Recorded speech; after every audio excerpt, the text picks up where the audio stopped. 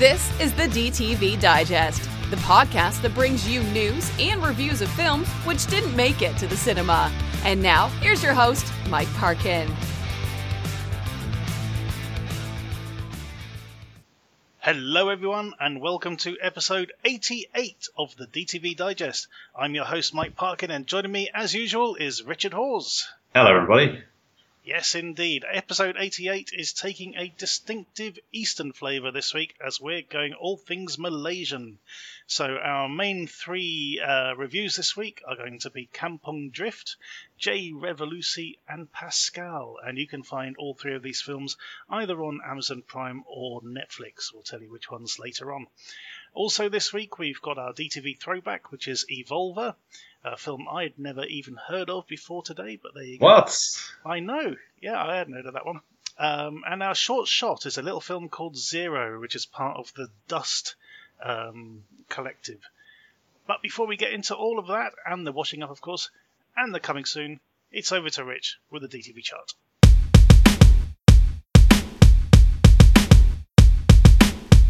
Yes, that's right. It's the DTV chart, where we strip out the DTV releases from the official UK Top 100.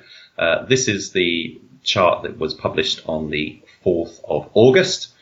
And we've got 7 DTV titles in the chart this week. So we're going to kick right off with number 7. Number 7, which is Arctic.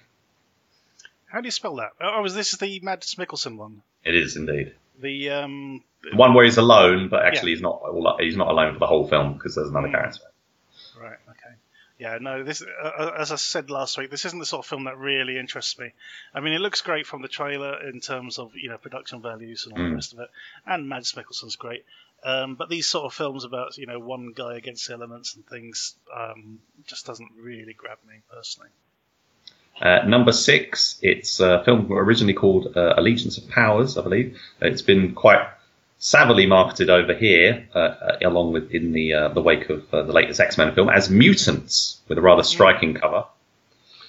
Yeah, the cover looks great. Hopefully the reviews are very bad. Really? From what I've looked at the comments on the Amazon page for it, they're all saying it's quite a cheap movie and not very good. And we've seen that kind of thing before, where the cover is made to look quite impressive. But I'm curious. I haven't seen any footage of it, so I can't judge it at all. But I do love that cover. Number 5, still doing very well. The Angel has fallen, but the Guard of Auschwitz is still here. You had me thinking of Gerard Butler for a minute. Yeah, I thought. So this is the Guard of Auschwitz that's still in the charts, whereas the Angel of Auschwitz has bounced out. Yeah, which is funny because they're both from the same director, I believe. Yeah, I think one had a very prominent Nazi on the cover and the other one didn't. Maybe that's why. I guess that's it. Yeah. Number 4 is one of last week's new entries. It came in at number 2 last week, and it's number 4 this week. It's Master Z Ip Man Legacy. I have this on Blu-ray. It turned up in the post last week, and to my shame, it is still in its cellophane wrapper.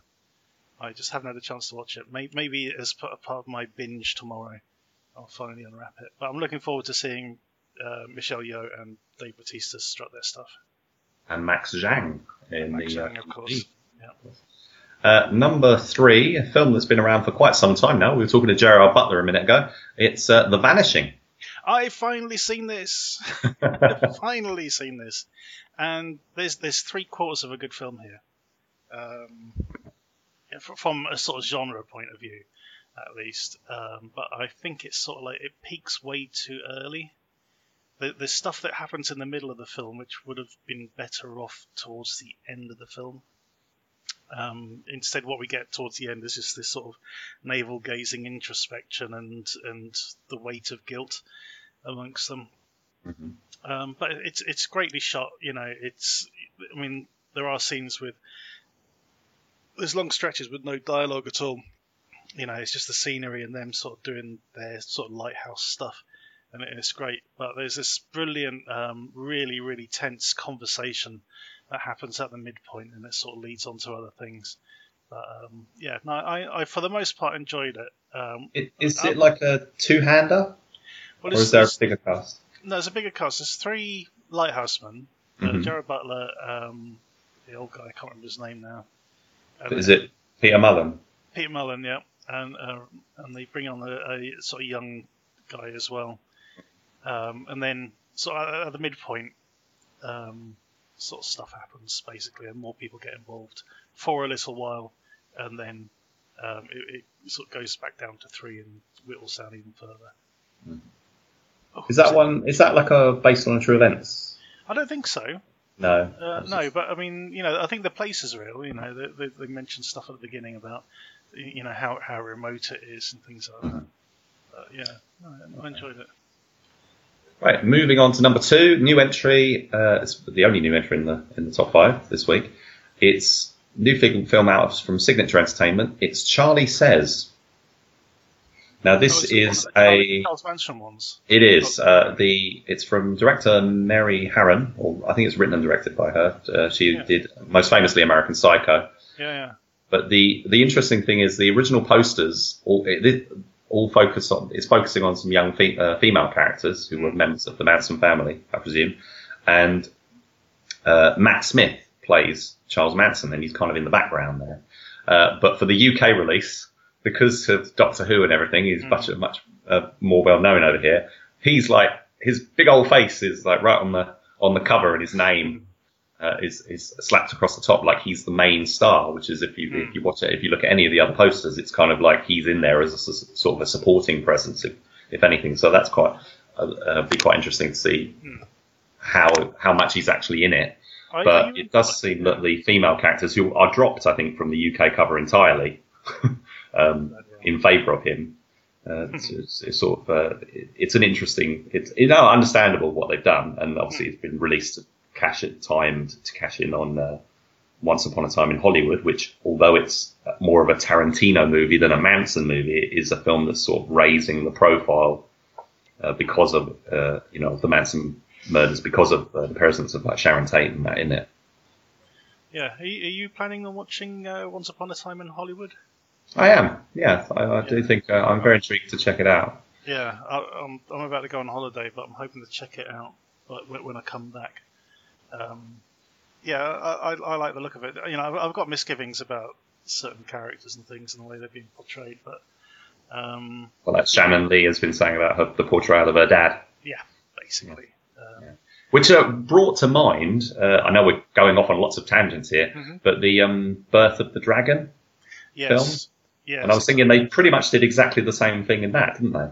Yes, they did. They sort of portrayed him as being cocky. Yeah, he was, he was very self-confident and all the rest of it, and but it was like arrogant. Showman, but, yeah, exactly. I think that pushing a bit too far. I don't know. I won't reserve judgment. I've judged, but I still want to see it for just about everything else that happens. So where do you stand with this is the only Manson film we're going to discuss this week. So where do you sort of stand with Manson-related films? I think there was Wolves at the Door was out like last year. That was another one. I think that was a cinema. There is this one which had its name changed. It was originally called Massacre on Cielo. We're going to get to that one in the washing up. Yeah, right. And there was another one called The Haunting of Sharon Tate or something like that. Yes, that's right. Yeah, so there's quite a few. I don't know. It's a fad, isn't it? So, yeah. But to a certain degree, an area of history you're interested in? A little bit. Yeah, I must admit, when I originally heard about the Sharon Tate murder and things like that, it was quite shocking. And it was sort of like it was the end of the 60s, wasn't it? It was like 1969. It's like people saw that event as the sort of death of the 60s, and the sort of counter-revolution and the start of the more cynical sort of cycle of sort of politics and things that sort of, and entertainment, which sort of came in during the 70s. So yeah, it's an interesting mark in history. So moving on to number 1. This was number 1 last week as well, when it first came out. It's a different kettle of fish entirely to anything we usually discuss. It's a cricket documentary called The Edge. Oh yeah. So is this to do with South African cricket or British cricket or what? British, I believe. I don't really know a huge amount about it. It's from a distributors called Noah Media Group, I think, and this is the first film I've come across from them. Although I think they might have done one or two others, but it was put in cinemas, but it was at the same time as the DVD came out. Yeah. So it's kind of had a bit of exposure, but it's mainly just been out on DVD. So, and great reviews from the sports community about it, but it's not anything I'm interested. I'm not interested in cricket. Yeah, I kind of remember the period it's talking about, and the way they sort of did.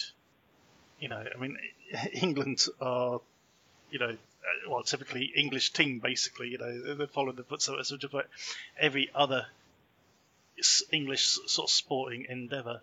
They sort of end up being they should be the best of what they can do, but in the end they're sort of the plucky underdogs at best. And the England squad have been pretty much like that up until this particular sort of period where they actually sort of won the Ashes and the World Cup and things.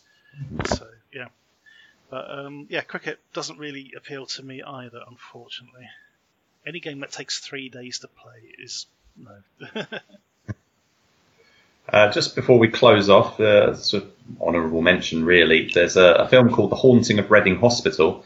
It's not featured in our main chart because it's a re-release. It's a retitled re-release, and our chart only includes films that are newly released in this year. So this one came out. Let's have a look. When did it come out? It's been about 4 weeks now.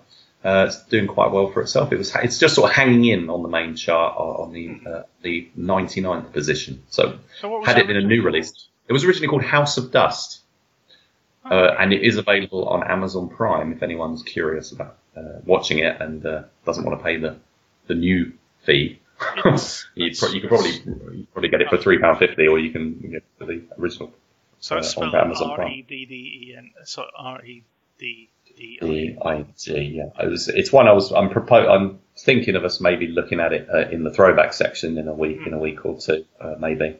But so that's been IMDb's treating it like it's a new film, and they've never heard of it. What was it originally called? House of Dust. House of Dust. Yeah, if you look up House of Dust, you'll see it. The covers are quite different. It was originally out on very different. Safe Cracker, I think, and then it's been brought out by Miracle Media or someone. I can't exactly remember off the top of my head who's bought it for release, basically. But yeah, so that's been around for about 4 weeks. So I just wanted to mention that.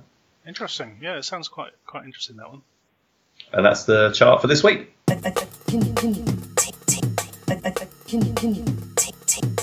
It's time for the coming soon section, and this week we've got 7 trailers to take a peek at, and we're going to start off with The Irishman.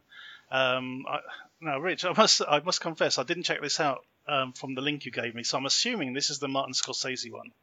It is. Thank God for that, because I checked this out the other day. So yeah, this is Martin Scorsese's latest film, reteaming Robert De Niro and Joe Pesci and Al Pacino, and it centres around the story of Jimmy Hoffa, the union boss, and his rise within the ranks of the mob. Not a lot to see at the moment, Rich, I don't think, really. I thought the trailer was sort of pretty self-explanatory of the kind of typical gangster movie that it is. Yeah. But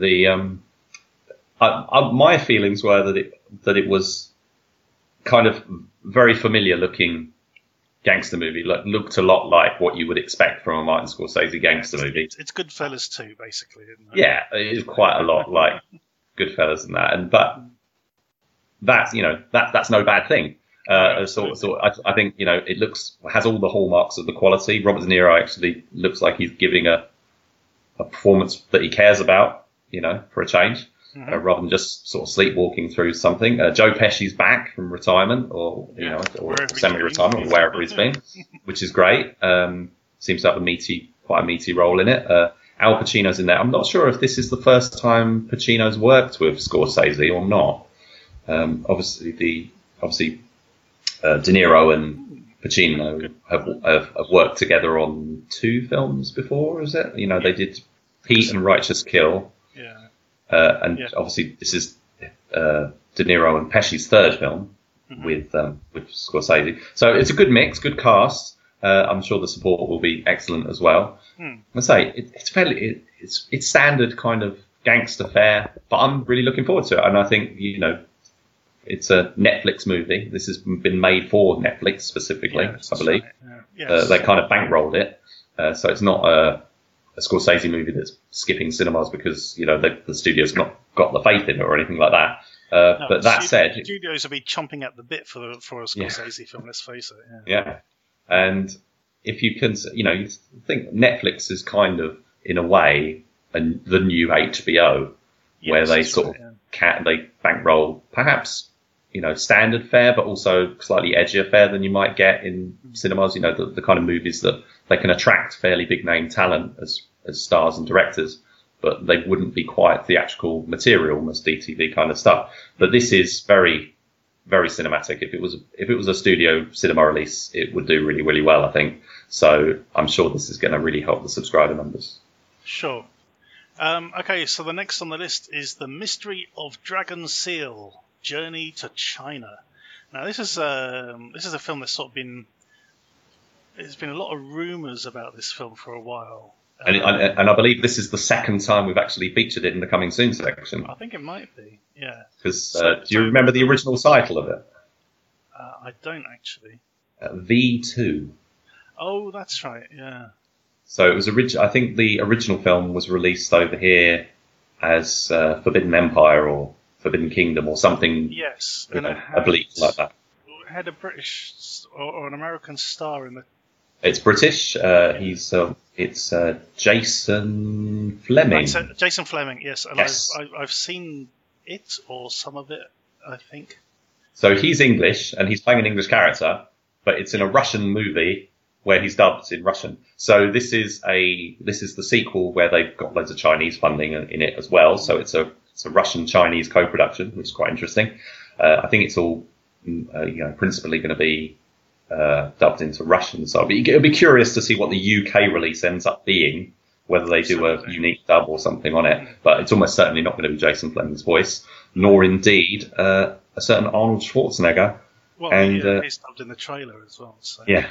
And Jackie Chan. So this trailer is particularly interesting because they're selling it as a Jackie Chan movie. This is like the Chinese trailer, I think. Yeah, so we're getting into specifics now as to why this is in our list and what has piqued our interest. Is this thing? You've got Jackie Chan playing an older character, but in the trailer, at least, he has a duel of all things with no less than Arnold Schwarzenegger. I mean, who is not going to pay to see that?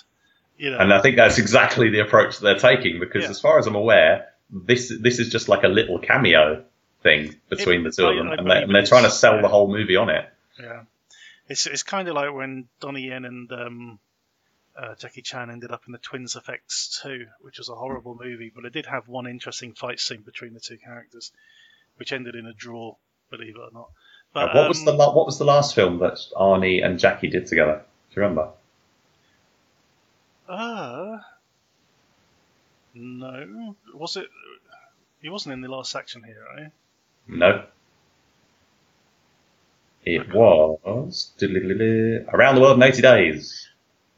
Hang on, was Arnie in that? Arnie was in that. Shit. Arnie had a cameo. Bloody hell. I actually went to the cinema to see that. Yeah, so did I. I quite enjoyed it. I don't think many people did, but I quite enjoyed it. Yeah. I think Sammo Hung did the action and stuff in that. He did, and he was in it. He played Jackie's brother. That's right, yeah. See, I can remember Sammo Hung being in it. Can't remember Arnie being in it. Yeah. Weird. Anyway, moving on. Our next film is Lucky Day. This is the latest film from...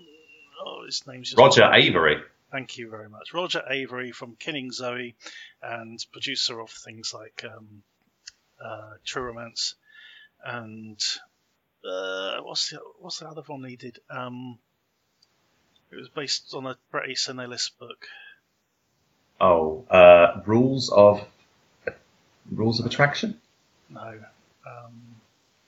It's going to kill me now. It had James Van Der Beek in it. Pause the podcast. It was... No, that's not the one I'm thinking of, though. No, it is Rules of Attraction. Oh. Okay. No, not that one, Rich. The other one. The Rules of Attraction. Oh, there we go. Rules of Attraction. Yes, that's what I was thinking of, anyway. Getting back on track. So we've got a guy just getting out of prison and gets involved in another bank heist. This looks pretty sharp. It's also got the girl from Vampire Diaries in it. Is that Nina Dobrev? Yeah, Nina Dobrev, playing a Russian, I believe, or French person. But yeah. Who's the most important person in this film? Who's the scene stealer? You've lost me. Come on, it's Crispin Glover. What? Crispin Glover is the bad guy. Oh, right. I didn't even notice. You didn't notice the sort of, I don't know. He's exactly the same as he was in Charlie's Angels, essentially. Sort of got. But he looks so different. He looks like a melted version of did he play Two-Face? Tommy Lee Jones? No. The other Two-Face. Aaron Eckhart. Aaron Eckhart. He reminds me a bit of Aaron Eckhart and the guy from War on Everyone. But yeah, I didn't recognise him at all as Crispin Glover. He's running around. He's like firing the shotgun and the machine gun and everything. Him. I knew he looked familiar, but I didn't realise it was him. Wow. Yeah, Crispin Glover. So I'm quite excited. I like Crispin Glover, so I'm looking forward to seeing it for him, really, as much as anything.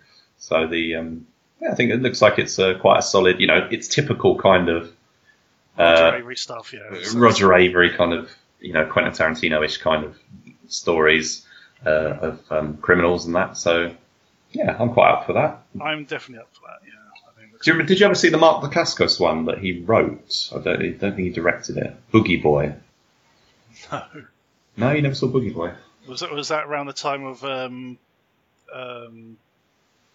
mid to late 90s? Only the Strong, things like that.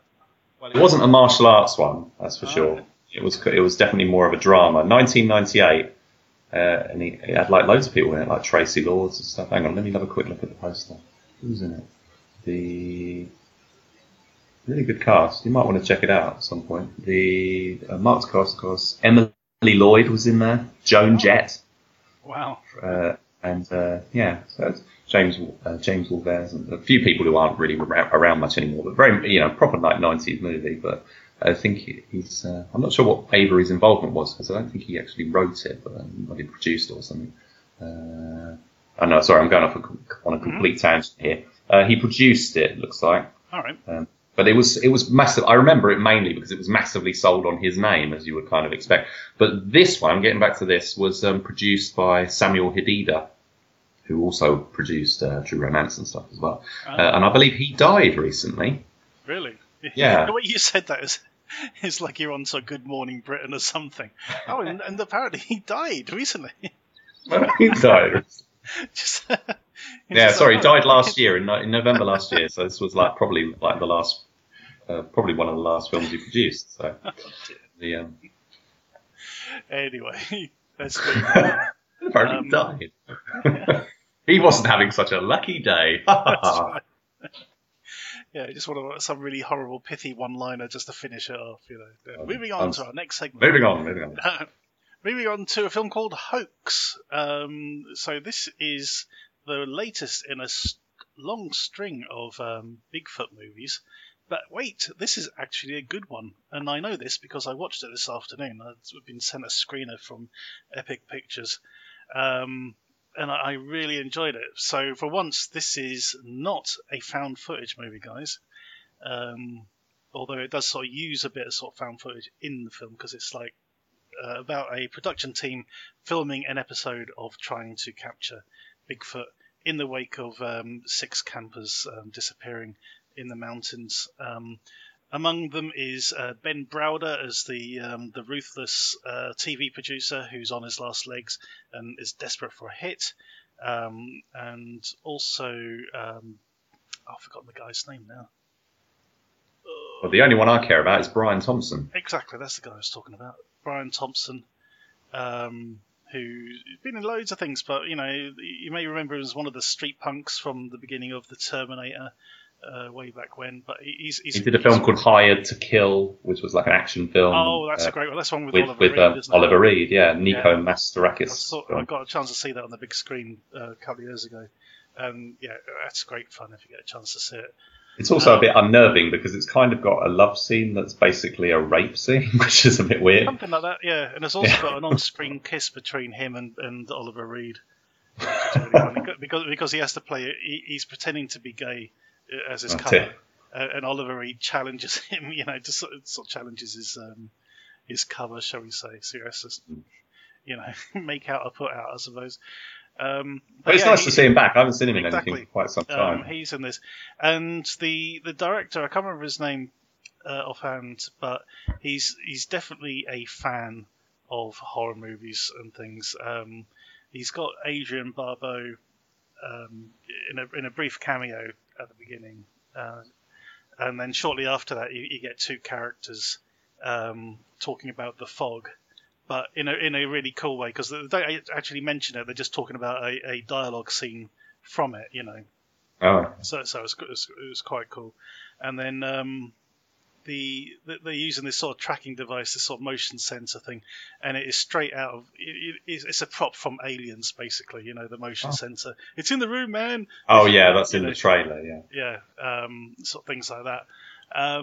Yeah, it's really good. The only thing is, just a sort of word of warning, it lurches, the last 15 minutes, it lurches from a sort of creature feature into a completely different genre. And it gets a bit grisly, for sure. It's a horror movie, so exactly, it's a horror movie, but it goes from like being a creature feature sort of horror movie, where your cast has been sort of whittled down a bit, and then it goes into, I won't say which kind of genre, but it definitely changes genres, sort of horror genres, at a certain point, and lurches its way into this sort of other thing, which you might not be expecting, sort of leading up to it. Okay. Well, I am now. Yeah. But so really on the back of you saying all this, so the funny thing was when I was putting the trailers together and I was contacting you about it, and you said, "Oh, I haven't seen the list," and I was like, "Oh, it's actually on the list," and I was thinking, "Hoax" is actually the one I'd drop because when I watched the trailer, I wasn't sold at all. I wasn't interested in it, to be honest. Apart from Brian Thompson being in it, that was the only thing I was kind of wanting to talk about. I thought it just looked really kind of standard, and I wasn't really that fussed. And so it's actually really interesting to hear you, saying that it's actually, I really enjoy it. It's very slick. It's very well polished. It's a good example of its sort of genre, shall we say? I thoroughly enjoyed it. So there you go. Okay, let's move on. Now, Rich, this wouldn't be a DTV Digest episode if we weren't talking about a new John Travolta movie. Or a new Nicolas Cage movie, but we'll get to that later. We'll get to that in a minute, yeah. The two seem to be competing with each other as to who can produce the most films in a year. But here comes Mr. John Travolta. Now, say what you will about John Travolta, but he tries fucking hard. And you can never say he phones it in. He's always delivering a completely different persona, in his things. I'd put him up there with Antonio Banderas. Last year, Antonio Banderas put out 4 films, or had 4 films released within, as many months. And in every film, he was showing a completely different facet of his, a completely different character. And I think John Travolta can do that. In this one, this is, I suppose it's a remake of The Fan, which was a remake I think it's of The Fan. Yeah, I think it's essentially a knockoff of it more than exactly. So it is. It follows. I suppose it's not as. Yeah, it doesn't follow it sort of religiously, but it is that sort of setup where he's like the number one fan of a particular action star and sort of tracked him down and wants his autograph, and then gets a bit sort of uppity when he doesn't get it and takes things to extremes, shall we say. Yeah, so it's hard not to think of the Robert De Niro, Wesley Snipes film, The Fan, when you watch the trailer. It does basically the same film with almost exactly the same title. But that was a remake as well. Do you know who The Fan was in the original? I don't know, but I don't know the original. Please fill me in. Bean. Michael Biehn. Yeah, Michael Biehn. And what was the original called? It was called The Fan. Oh, right. From like the early 80s or something? Yeah, I think so, yeah. Oh, yeah, it was a female actress or singer, I think. Okay. Who was the victim. But, yeah.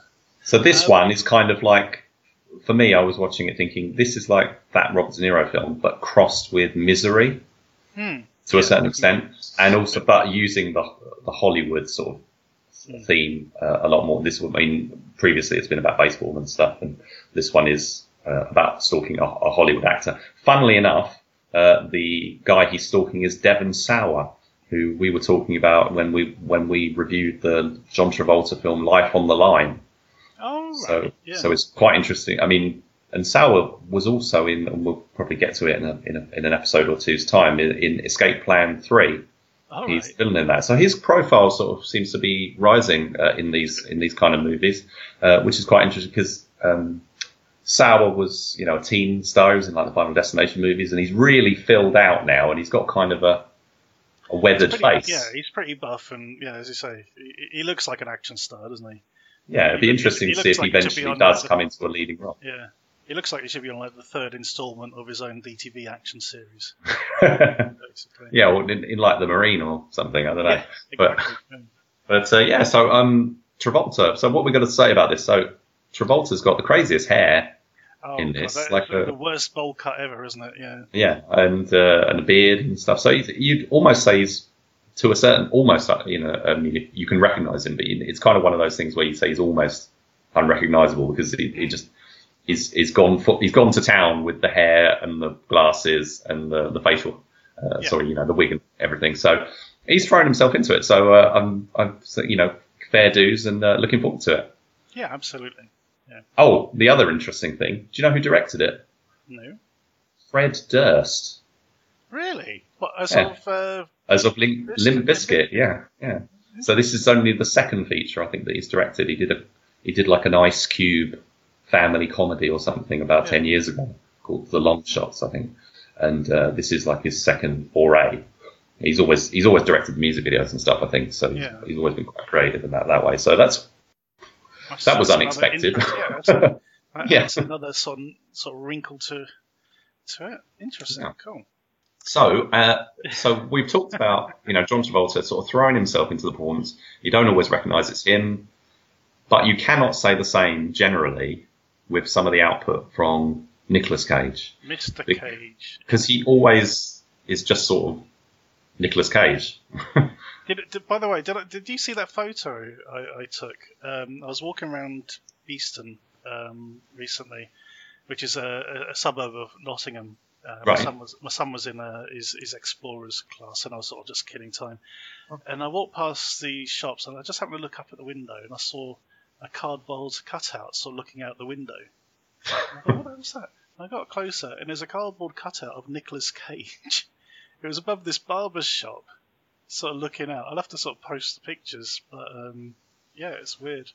The other place you haven't hunted down yet and posted a picture of? Well, that was in Bristol. In Bristol, yeah. Unfortunately, that's in Bristol. I didn't get to find that. but it looks like there's Cage fanatics in Nottingham as well.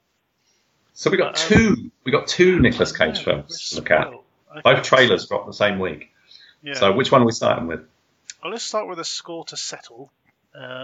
So in this one, Nicolas Cage plays a guy just out of prison, and guess what? He's got a score to settle. and he's doing it rather violently as well, which I like. From the impression that it looks like he's been banged up for something he didn't do, and now he's out 19 years later, and he's going to sort of make people pay, basically. There's a great little scene in a chop shop where some guy's sort of saying, I'm really sorry, and he's hearing none of it, which is good to see. Nice bit of sort of gory violence to sort of get things going. I really like the look of this. So, standard revenge movie fare. And Yep. I only hope that it's not a misleading one, like when he did the Vengeance film, which he was barely in, and there was also the 211. The other one that was looking like it was a Tokarev, which actually is a kind of a proper revenge movie with him in. That's probably the closest thing, I think. That was quite interesting, actually, because that took a couple of Is that twists. the one where he's the bank robber? Or he's the guy who gets the vault open? It's the one where his daughter, I think, gets shot, and he kind of goes out on the, he's kind of mended his ways. He's a gangster who's kind of mended his ways, and he goes back into it and stuff. So so I kind of like that. What I didn't like about this trailer was I thought it was the clumsiest trailer I've seen in a long time. Yeah. The music just veers from like thrillery music to Nessun Dorma. Am I right? Is that the one? Am I thinking of the right trailer, or was it the other one? No, you're right. Yeah, and it was just really haphazard. It was like an incomplete trailer. So I'm not sure if it was an unofficially released trailer or they just didn't put the care and attention into it. I don't know, but it was really, really very rough around the edges. Needed some work, definitely. So sure. But it's Nicolas Cage. What can we do, mate? We can't resist. So what's the other one? Tell me about that, Mike. What's the other? Running with the Devil. So a bit Van Halen. So the other thing I like about Nicolas Cage as well is he isn't afraid to sort of play sort of murky characters. He doesn't always have to be the good guy or anything like that. He can play both sides. And in this one, he's playing sort of a drug runner, a drug dealer, basically, isn't he? He's sort of putting on a sort of a very sort of genteel outward persona, sort of, but selling drugs in this sort of suburban neighborhood, basically. This looks really, really interesting. And of course, we've got Lawrence Fishburne in there as well, just to make things even more classy. Yeah. Have you seen the poster for this one? I don't think so. The poster, it's in the folder if you get a chance to look at it. Mm-hmm. But it's like he's wearing sunglasses that have been badly photoshopped on.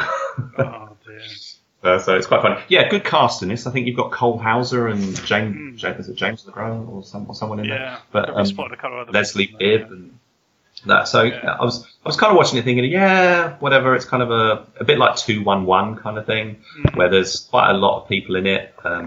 It's got a decent cast. Fairly standard looking DTV thriller. Doesn't particularly sell me. I think I'm much more interested in Score to Settle than this one. Lawrence Fishburne, he's done a few DTV ones himself, I think. Yeah. But he's always good value. Absolutely. So I'd watch it definitely. I think we'll definitely have to get round to another Nick Cage special at some point where we run through these, as well as the the one which the trailer hasn't dropped, which you reminded me of, which is Primal, where he goes up against the genetically engineered animals or something or other on a cruise ship, whatever it is. That should be quite crazy. It's kind of like Snakes on a Plane, but wild animals on a freighter. Wild animals on a freighter. Yeah. But that's been in the works for about 3 years, I think. But anyway. Yeah. Well, we should see it this year at some point, so hopefully a trailer will be coming soon. Yeah, absolutely. And that is, correct me if I'm wrong, Rich, but I believe that is the end of the coming soon section for this week. Yes, indeed.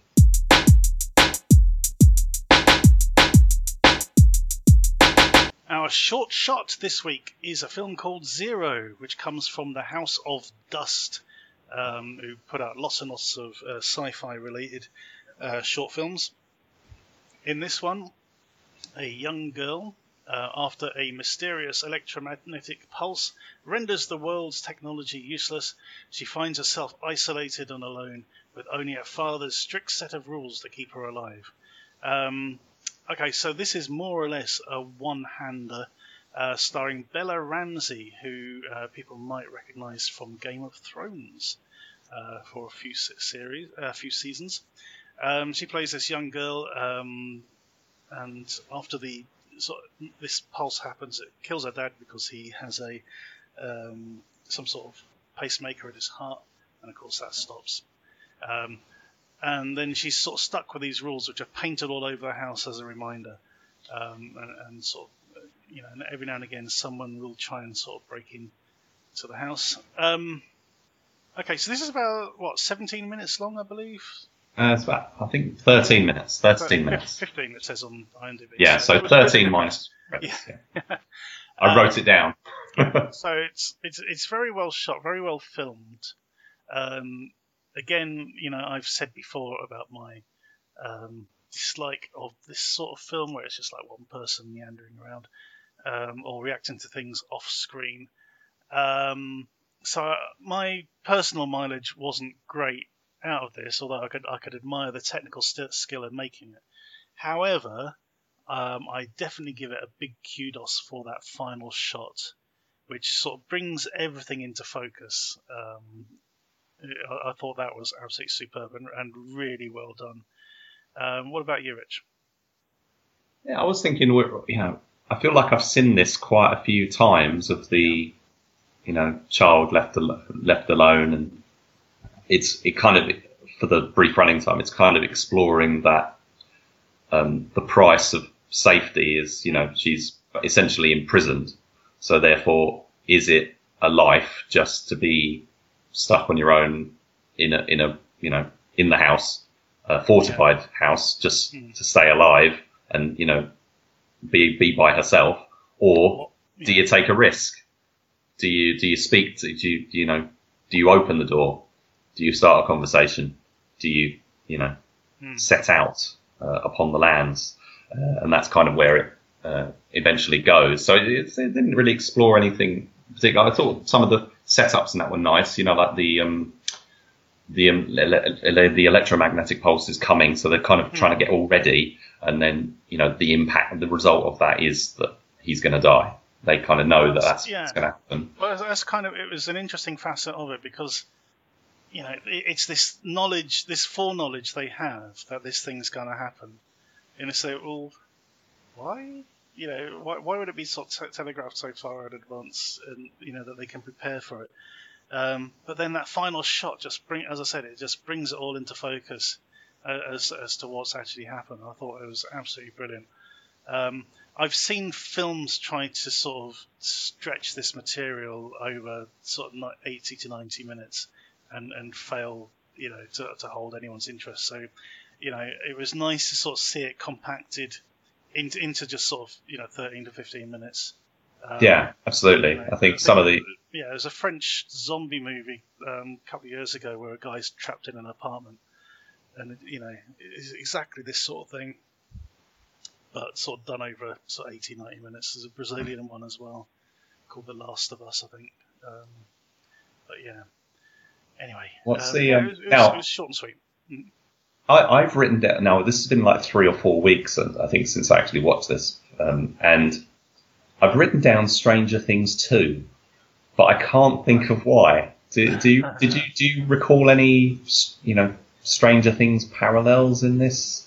Not really. That I might have been, I can't think of what it was that I had in mind, because I'd just been watching Stranger Things when I was watching it, and I thought, oh, that's quite similar, but I cannot remember what it was. Because in Stranger Things 2, Elle is confined to the cabin. That must be what it is. Yeah, because Hopper's sort of. I'm not wishing it to spoil it for anyone who hasn't seen it yet. Although we're on season 3, so I'm sure you must have.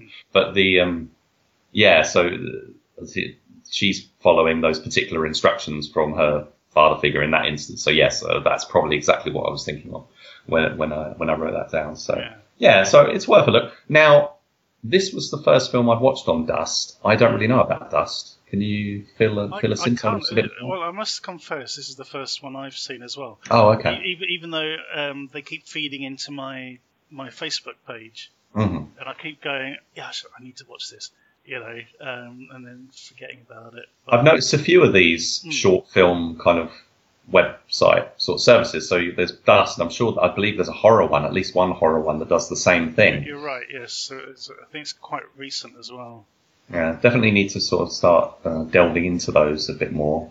Especially, so we're never short of, no pun intended, never short of films to talk about. Well, right. I was going to say, of course, coming in September, we've got the Fighting Spirit Festival. Absolutely. Which has put together a program, I think, of 18 shorts. Which we can't wait for, because last year there were some real crackers. There were, yeah, and there's a couple this year already I'm sort of got an eye on. One being the sequel to Dead End, yes, which has now been directed by Brian Larkin. Yes. And also one called, was it £1 for 10 minutes or something? Or 10 minutes for £1 with J.D. Duffield, who's somebody I sort of met last year or the year before. And I've been looking forward to sort of seeing some of her work for a while. So the fact that she's actually starring in and directed this one will be pretty good. But yeah, so we've got a sci-fi shorts channel. We've got a horror shorts channel. Mm-hmm. Let's have an action shorts channel. Well, that's right. Well, there's Channel Fight. Have you heard of that? No, I'm not. It sounds vaguely familiar. I think I might have literally only just come across it. Yeah, it's something they've been pushing for a while. I don't think it's actually launched yet. But they're sort of doing a mixture of actual sort of martial arts film, or showcasing martial arts films, and shorts, and actual sort of tournaments and things as well. I see. So it's going to be interesting. Keep an eye on that one. So Google Dust or go to YouTube and look up Zero.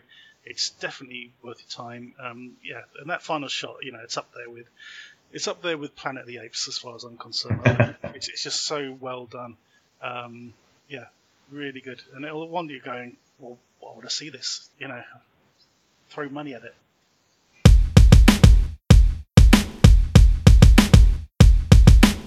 Our first of 3 Malaysian films this week is Kampung Drift. In this one, a young lad called Johan is a teenager in search of the meaning of life and love through drift racing. His father used to be a racing driver, and he and his best friends get up to some hijinks, including a time-traveling VR unit. Apparently so. Well, that's more than I expected to have picked up from this film. Unfortunately, this did not grip me in any way whatsoever. The picture, the cover for this is on Amazon Prime, has you thinking, oh, this is going to be a Malaysian version of Tokyo Drift or the Fast and Furious movies. Yeah. But what you get is this kids movie where... Rich, just help me out here, man. Well, it is a street racing movie, but it's kind of combined with Back to the Future to a certain extent. I think it's got this real oddball comedy stuff thrown in it, as well as sort of like real melodrama, which I think are probably staples of some of the sort of, films from sort of the Asian. It's going to be a recurring theme this week. Yes. Yeah, so we've got the slacker dreamer hero character who he kind of wants to be a street racer, and he pursuing his dream. He follows his girlfriend. He goes to work at a track in the big city. Yeah, in the big city. Now, one of the things I didn't realise until I started watching this film is that they refer to the cities in Malaysia by initials. Yeah. So KL is Kuala Lumpur and KK is I can't remember what, but I think I can't remember which film's which, but that's just something I know. It's like when we did the Filipino films, and it was like you notice certain recurrent trends in the way they're talking, and in this one as well, they also mix English and Malay as well. It's interesting you bring it up because there's a series of films I'd love to see, but they've never been released anywhere near the UK, or called KL Gangster. And I think there's 2 or 3 of them, and you can find the trailer on YouTube, and they look great. They look like sort of 1990s Hong Kong gangster movies, with lots of martial arts and gunfights and things. Uh-huh. But I'd love to see them at some point. But yeah, KL Gangster, they're called. Yeah, so that does make sense. So I was looking it up, and it was like, the local way of referring to the capital city and stuff is in by those abbreviations. So I thought that was quite curious. So a little insight into the culture and like that. But so we get the opening street racing sequence and everything, and then it's like a bit of a dream, I think, if I recall correctly. And then basically the slacker hero and his fat friend, and you can't help but think of like Spider-Man Homecoming or something. But and he's a really big guy, and they're riding about on these like homemade trikes and drifting around on those, which is pretty funny. But he's got like a crazy uncle who's like, doesn't he turn him into a vampire at one point? Yeah, he's like making potions to sort of see aliens and learn alien language or something. And so there's like these sort of hallucinogenic kind of sequences and that they throw in. And then there's one bit where his friend goes to join him. So the lead character has followed, or basically essentially almost stalked his ex-girlfriend by going to work where she works. Yeah. And then he gets his friend to come and work there, which is like a racing track. And his uncle, who I believe is like his carer, he's living with him, he's like foster. His parents died or something, and so he's meowing like a cat. So there's a whole long sequence of him like doing this job interview where he keeps going meow by mistake, which is very, very random. But pretty funny. But luckily, that's not something they dwell on too much for the most part. And there is lots and lots of scenes of drift racing. They've actually there's a lot. It's not that they've cut corners and everything. It's like really, if anything, there's too much because some of the scenes just go on really long. There's like one whole really long scene, but it turns out is just like he was imagining it in his head. It's like really didn't need to be so long, but. It's kind of one of those funny things where in Tokyo Drift, how the new kid goes to the new place and then, all of a sudden there's a girl and all of a sudden he's met these other people and, it's like everything falls into place. And in this one, it's like, all of a sudden he's met his nemesis, but he's also met his sort of supporter who's like the girlfriend of the nemesis, who then kind of supports him and becomes his best friend and sort of bankrolls him to get a car and things. It's really strange. But things move really quickly. And then there's a whole drama about a thing. So he discovers that his father was a famous drift racer, but he's kind of left it behind. And there's like, why, what happened there? And all this sort of, family stuff to resolve. So that all comes to the head. And so we get the big time travels thing sort of happening at the end. And then they kind of throw the racing stuff out the window and just make it purely about reconciling with his dad. And it's like proper melodrama at the end. So, and not only that, but in true Back to the Future style, he has changed history and everything's great. It's like he's fixed all the problems and brought nobody's going to watch this. So I'm just going to say it. So his mother's dead. And he goes back in time and manages to change things so that she lives. And so at the end of the movie, he takes his dad home, and his wife is there, getting his food ready and everything, as if she never left. And they have this really emotional sort of sitting over bowls of soup, crying thing. And she's like, "What's going on? Why are you guys so upset?" Spare me. So it's really very, very random. I'm glad I've seen it, because I think it's one of the most, curious films I've seen in a long time. I didn't love it, definitely. It's not like a particular, but I didn't hate it. I think filmistically, it's filmed very flat. Sort of the lighting in it is quite sort of drab. And that's fair. That's fair. It's not stylish. It is. I think it's probably the lowest budget of the films that the lowest of the budget of the Malaysian films that we've got this week. But probably one, dare I say, probably one of the more typically, distinctive of the area, of the country that it comes from. It's not trying to, although it sort of does the time travel thing, it doesn't seem like it's trying to be like a Hollywood movie. Yeah, it's not trying to go for international appeal. I think they're very much, focusing on the things that they think their audience would be interested in. So it's hard to judge it entirely, or any of these films, because there aren't really many Malaysian films in the UK. When I was doing some research, trying to find any, there's like one, or I think there's about 3 that were ever released on DVD almost. And so the fact that a few of these have turned up online was very interesting to me. So how are you going to... We get films which are filmed in Malaysia, but as you say. Yeah, definitely. Absolutely. I think especially Kuala Lumpur, like Entrapment and everything, all shooting there. What would you like to score this, Mike? It has that sort of nutty flavour going for it. And I do kind of recommend it for anyone who just wants to go, what am I watching? Especially with beers with friends. So for that, I'm going to give it a 5 out of 10. I'm going to join you on a 5 out of 10. And you liked it more than I did. Yeah, but I think I don't. I'm leaning towards a 6.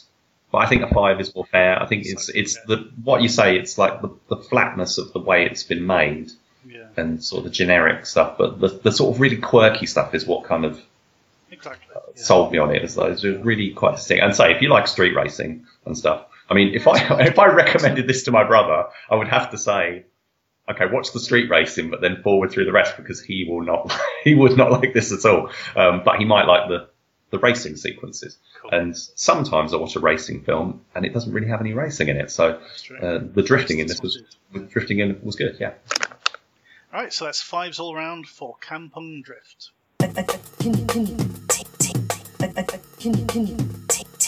Second Malaysian offering is J-Revolusi. In this one, Jay Zulkarnain. Jay, just call him Jay. Jay, let's stick with that. Jay is an assault leader for Malaysia's elite and deadly special force known as the UTK, and he and his squad of operatives are every terrorist's worst nightmare.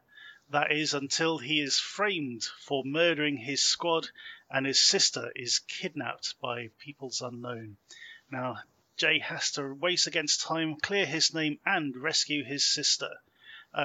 In the mix, of course, is a deadly virus. And this is all starting to sound a bit like a Mission Impossible movie. Well, actually, there's...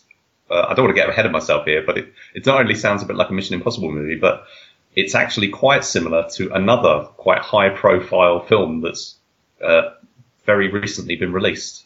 And I don't know if you got a chance to see it this week. Hobbs and Shaw. Of course I did, yeah. Yes, you're absolutely right. So we've got a deadly virus, a hero who doesn't look unlike The Rock, who's a special forces kind of guy who gets framed and is hunting for a sister. So there's Jason Statham and The Rock thrown into mixed into one. Well, I was just thinking, I was watching Hobbs and Shaw, and I was thinking, there's a lot of very similar elements. I mean, that's not to say the two are related in any kind of way whatsoever. It's just kind of how generic those tropes are. Absolutely. I mean, the deadly virus thing is like, come on. It's like, how many more movies can... I mean, Hobbs and Shaw takes that to like... Hobbs and Shaw takes that to like the ultimate extreme. And then there's like, but I'm not going to go into a Hobbs and Shaw review. But but this kind of starts out really sci-fi with its... so they're both sci-fi inflected action films, basically, with these deadly viruses as the MacGuffin. They say. Exactly. So the sci-fi stuff is sort of really strong at the start, and then kind of drops away with this, and it becomes kind of your general action movie. Very different kettle of fish to Kampung Drift, and it's a proper international sort of looking action movie. Wouldn't you say? I mean, very accessible. Very accessible, very polished. I think the pacing lets it down a little bit at times. Certain scenes go on a bit too long, and again we've got that sort of that local humour sort of element coming Absolutely, into this one. definitely, yeah. Very similar to like Indian movies, yeah. So which funnily enough, that brings me right back to Hobbs and Shaw, because there are two scenes in there, one with Kevin Hart and one with Ryan Reynolds, which have nothing to do with the film, really. They're there just to sort of bolster the star appeal of the film. Yeah, it's just cameos. Look, it's Ryan Reynolds. Oh, look, it's Kevin Hart. Although I did think, without spending too much time on Hobbs and Shaw, I did actually really like that Kevin Hart scene where he basically turns up to be Joe Pesci from. I like both. I like the Ryan Reynolds bit as well, but me too. Kevin Hart sort of going on about sort of The Rock sort of saying, "Oh, you're doing weights and everything." Yeah, he like me sort of going to the gym, and he turns around to Jason Statham and goes, "What do you do? Pilates?" Yeah, just thought that was really cool. But, so the lead guy in this, Jay, he's a big hulking guy. Now. When I was actually I hadn't even seen Hobbs and Shaw at this point, but I was looking at him and I think, who does he look like? And the main person who I was reminded of was Byron Mann, who's most recently in Wu Assassins. But I was thinking he looks like Byron Mann crossed with Dwayne Johnson, or perhaps the Indian actor Salman Khan. But big imposing guy, quite charming. He's got quite a nice appeal to him, and he has to go. His team get taken out, and he has to try and track down his sister in this case. And there's some quite interesting developments that happen with that, which I enjoyed. There's a lot of action in it. Now, I think you'll agree with me that the problem with this film, in terms of its action, is just over editing, and just not knowing how to compose. A fight scene or action sequence effectively. There's lots of really fast cuts and framing issues, but when you can see what's going on, I thought it was really good. I think the best fight in the film is the one that takes place in that motel room between Jay and the other girl.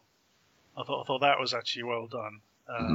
But as you say, the rest of it is very choppily sort of put together. Yeah, there's a whole sequence a big action scene that takes place in like an arcade or arcade kind of park with a roller coaster inside. Yeah, which I thought was interesting. I've seen a few malls like that. Yeah. Yeah. Yeah, it must be like a mall or something. Yeah, it was like very distinctive. I didn't know if it was a particular. I'm guessing because a couple of the scenes that we've seen, I think in this film, they're like local landmark kind of places, places that people would recognise, popular attractions and such like that. So, I thought that added some production value in that, and there was a little bit of a Arnold Schwarzenegger-y kind of aspect to a couple of those sequences. I thought it was actually. It did remind me of Commando a little bit. Yeah, that whole bit. Yeah. And definitely Mission Impossible is in there, and there's it. And come on, the nod, the tuxedo scene. Yeah. Very much a nod to James Bond. Yeah. They're just doing the whole thing in this. The face mask even scene. The face mask. Even a face mask. It was. Yeah, it's almost like their version of Mission Impossible 2. Yeah. And there's elements of 24 and stuff in there. It's very. But again, you've got those localized kind of elements. So you mentioned the comedy already, but also family melodrama playing in this sort of relationship between you've got the hero and his father, who's basically a kind of an adopted father who's adopted. His real father was killed, and him and his sister. And it's the relationship between those three becomes the heart of the movie, and they really, really focus on that quite a lot. Back to Hobbs and Shaw. Yeah. It's all about family. Yeah, well, exactly. I was talking to my brother about Hobbs and Shaw and how does it being quite different to the Fast and Furious movies, and I was thinking, but actually, it's not really. If you think about, in terms of the sci-fi elements and that they've all come in. This is all James Bond stuff.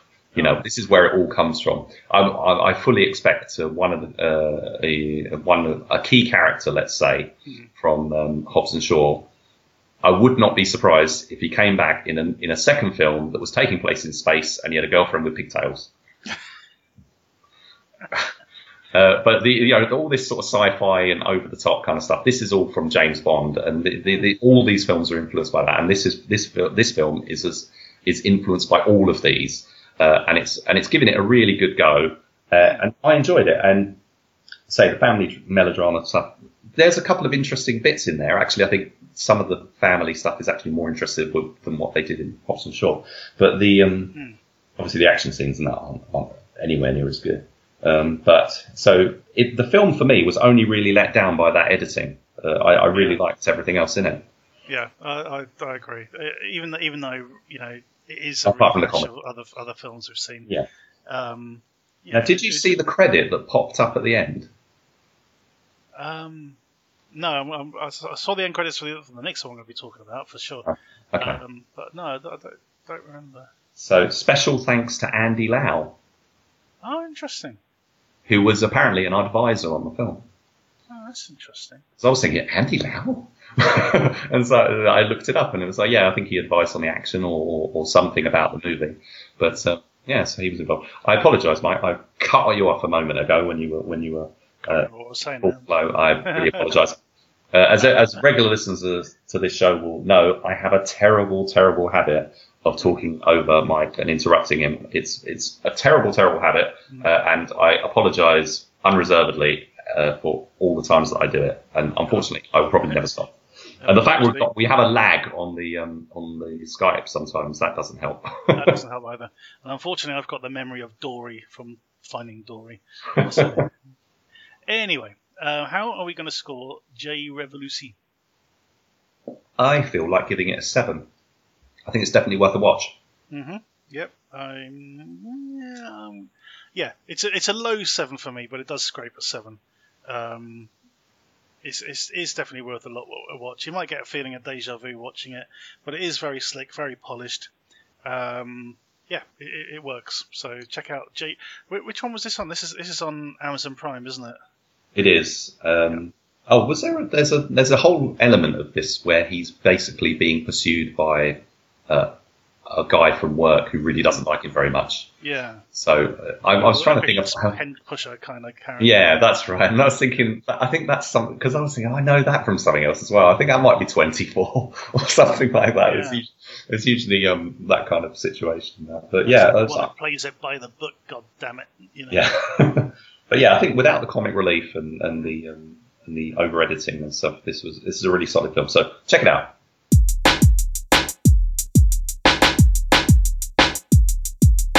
Our third and final film from Malaysia this week is PASKAL.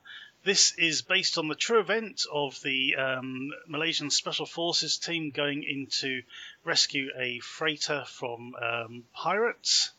And in this we follow a soldier called Arman as he gets selected for the PASKAL unit along with his best mate.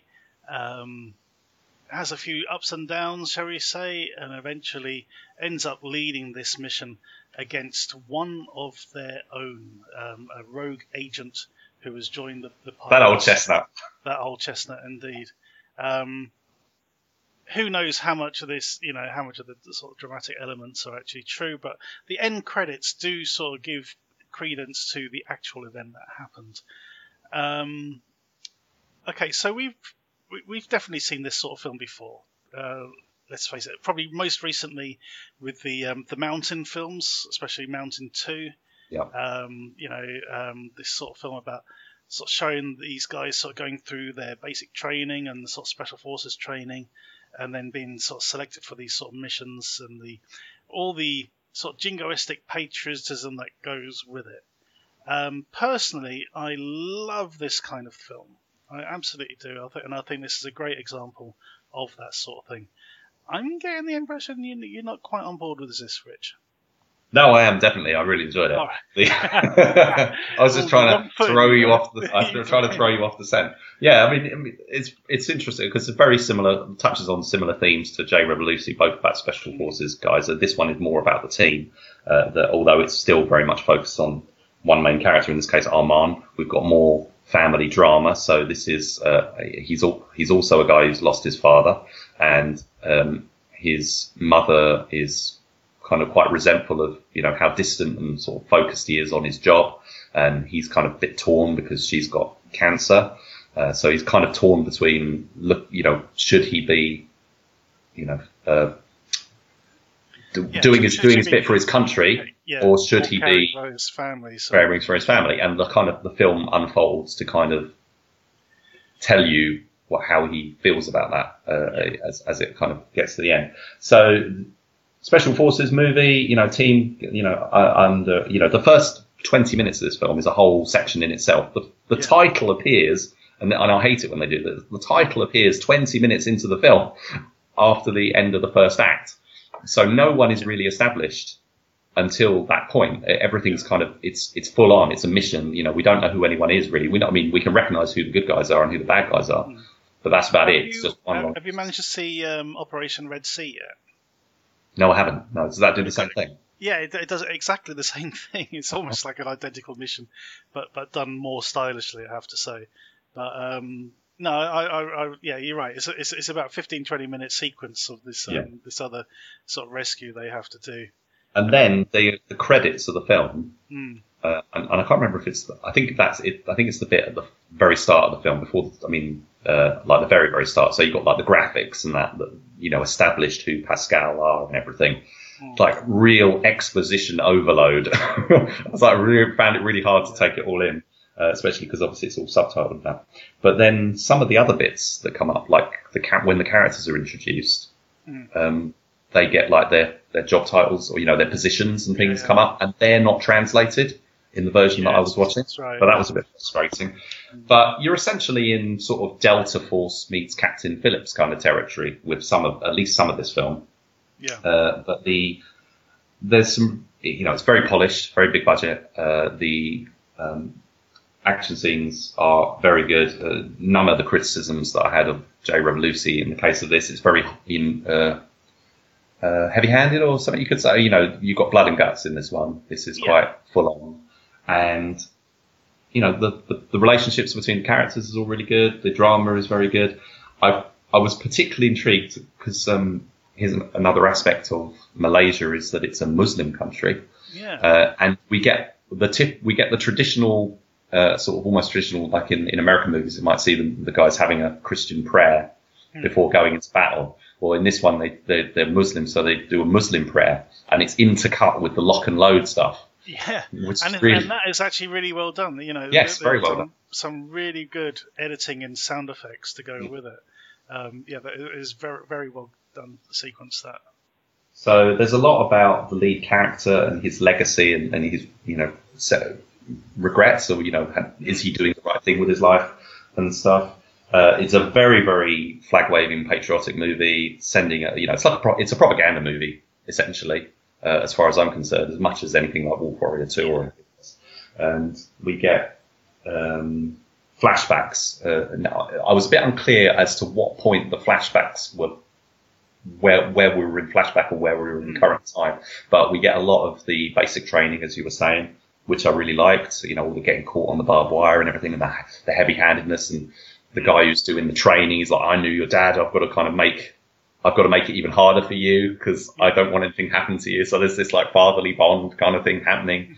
There's all this stuff which is really good. There's the guy who eventually becomes the bad guy of the film, who's really resentful of the others. He just thinks he's above it all and he's better, and he's a pretty good bad guy, I thought. Yeah, because it does a good job of sort of building up his motivation, I think, doesn't it? In his character, as you say, he's during the basic training bit, he's always seen as a bit of a loner and wanting to be the best and all that. And as when they sort of get their ceremonial bit and one of the other characters wins, like best cadet or something, and you can see his face going, bastard, sort of stuff.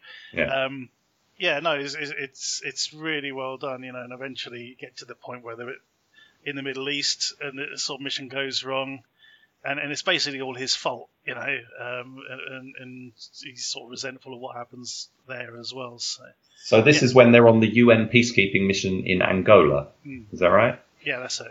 Yeah. So, is there anything else that particularly struck you about that sequence, that section of the film? Did you notice anything? Did anything happen? Did you see anything that made you go, what on earth is what? Did anything catch you off guard like that? I'm not sure. I don't think so.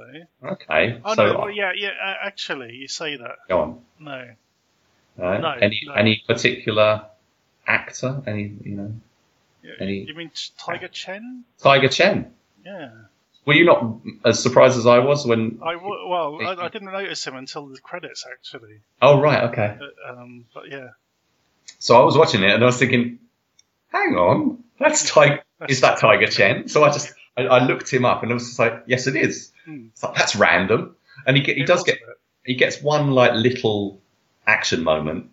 It's not. He doesn't do like a big fight scene or anything. But yeah, he's kind of from the Chinese. That's right. Yeah, the ones given the lift to, isn't it? Yeah. Yeah, and so he's kind of along for the ride. So it's kind of a weird cameo kind of bit that they put in there, and I'm not surprised that that people might not notice it, but it's kind of a bit. It's very interesting that Andy Lau was involved in the last one. Tiger Chen's kind of involved in this one. It's like they're very much looking to the Chinese film industry, I think, for a lot of inspiration and that, which I guess is understandable.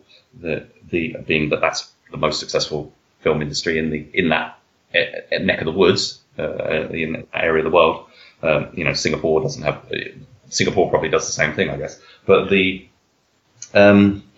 so I love that surprise of seeing him, even though he didn't get to do much, but which is kind of a bit similar to when Scott Adkins turns up in like that Egyptian film we're going to talk about later. We're going to be talking about that. But so for me, this does sort of fit in with that sort of Operation Red Sea, Operation Mekong kind of film. The Mountain too. I think it's in good it fits in well with that genre of filming. The French one, Special Forces. Have you seen that? I have. But yeah, to be honest, that's a bit of a lesser one. It's kind of more drama, isn't it? Yeah, Jimon Hansu and Jackie Carrier's in that. But, yeah. And the thing is, I've got nothing against the sort of patriotism in these films at all, and they tend to be less jingoistic than the American ones. The American one's all about, we're number one, we're the most sort of the most righteous country on earth. These other ones are just sort of saying, we love our country, and we'll look after our people. That is essentially the message at the end of Operation Red Sea. They're going, wherever you are in the world, if you're in help, China's got your back, which I think is a great sort of message to have, basically. and this, there's a lot in this film about sort of what it is to serve your country. And the fact that Armand's mother doesn't get it. The fact that her husband sort of died in the line of duty, and her son's sort of throwing himself into this, and she doesn't just really understand until the end of the film, which is going, oh, I was wrong, which is a kind of weird message, really. But he's really hardened by the end of the film, isn't he? He's like, he's like quite unemotional. Well, the thing is that there's that bit at the end, because they're sort of special forces, they got to hide their identity. Yeah, so that's what I figured. That's why they were wearing those masks. They're wearing those masks, which is why he couldn't show emotion at that moment. She's sort of speaking to him, and he's as cold as he can be, to sort of, so no one goes, oh, he must be related to her then, that sort of thing. Which I thought was an interesting moment. But I'm as long as it's not over top, there's no real flag waving. I think it's a bit right at the beginning where they stick the Malaysian flag on their uniform, and that's about it. Really, it's more about their actions than words. It's not like Wolf Warrior 2 where they literally wave the flag, hold it up. But even so, that had context within the film. No. I'm all for it, and when films are this as polished as this, they're an easy watch for sure. Lots of it was in English as well, which I thought was really interesting. I mean, that not just the bits where they were.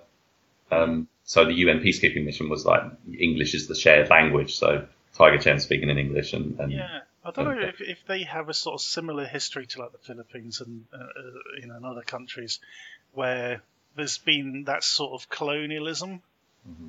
You know, I know now there's sort of more sort of Muslim predominant sort of country, and it's interesting to see that sort of element in these sort of films, as if it's as a normal aspect of everyday life. Sort of newsreaders sort of wearing a hijab and things like that. Yeah. Which is all very interesting. And I think from the opening, it was saying that this was like in Malaysia, it's like one of the first instances of armed protection of the vessels and things like that. So, and that, like you say, it's not just that they're looking after their particular area. It's kind of they go all over the place. They're kind of. Another thing I liked is that whole mission at the beginning.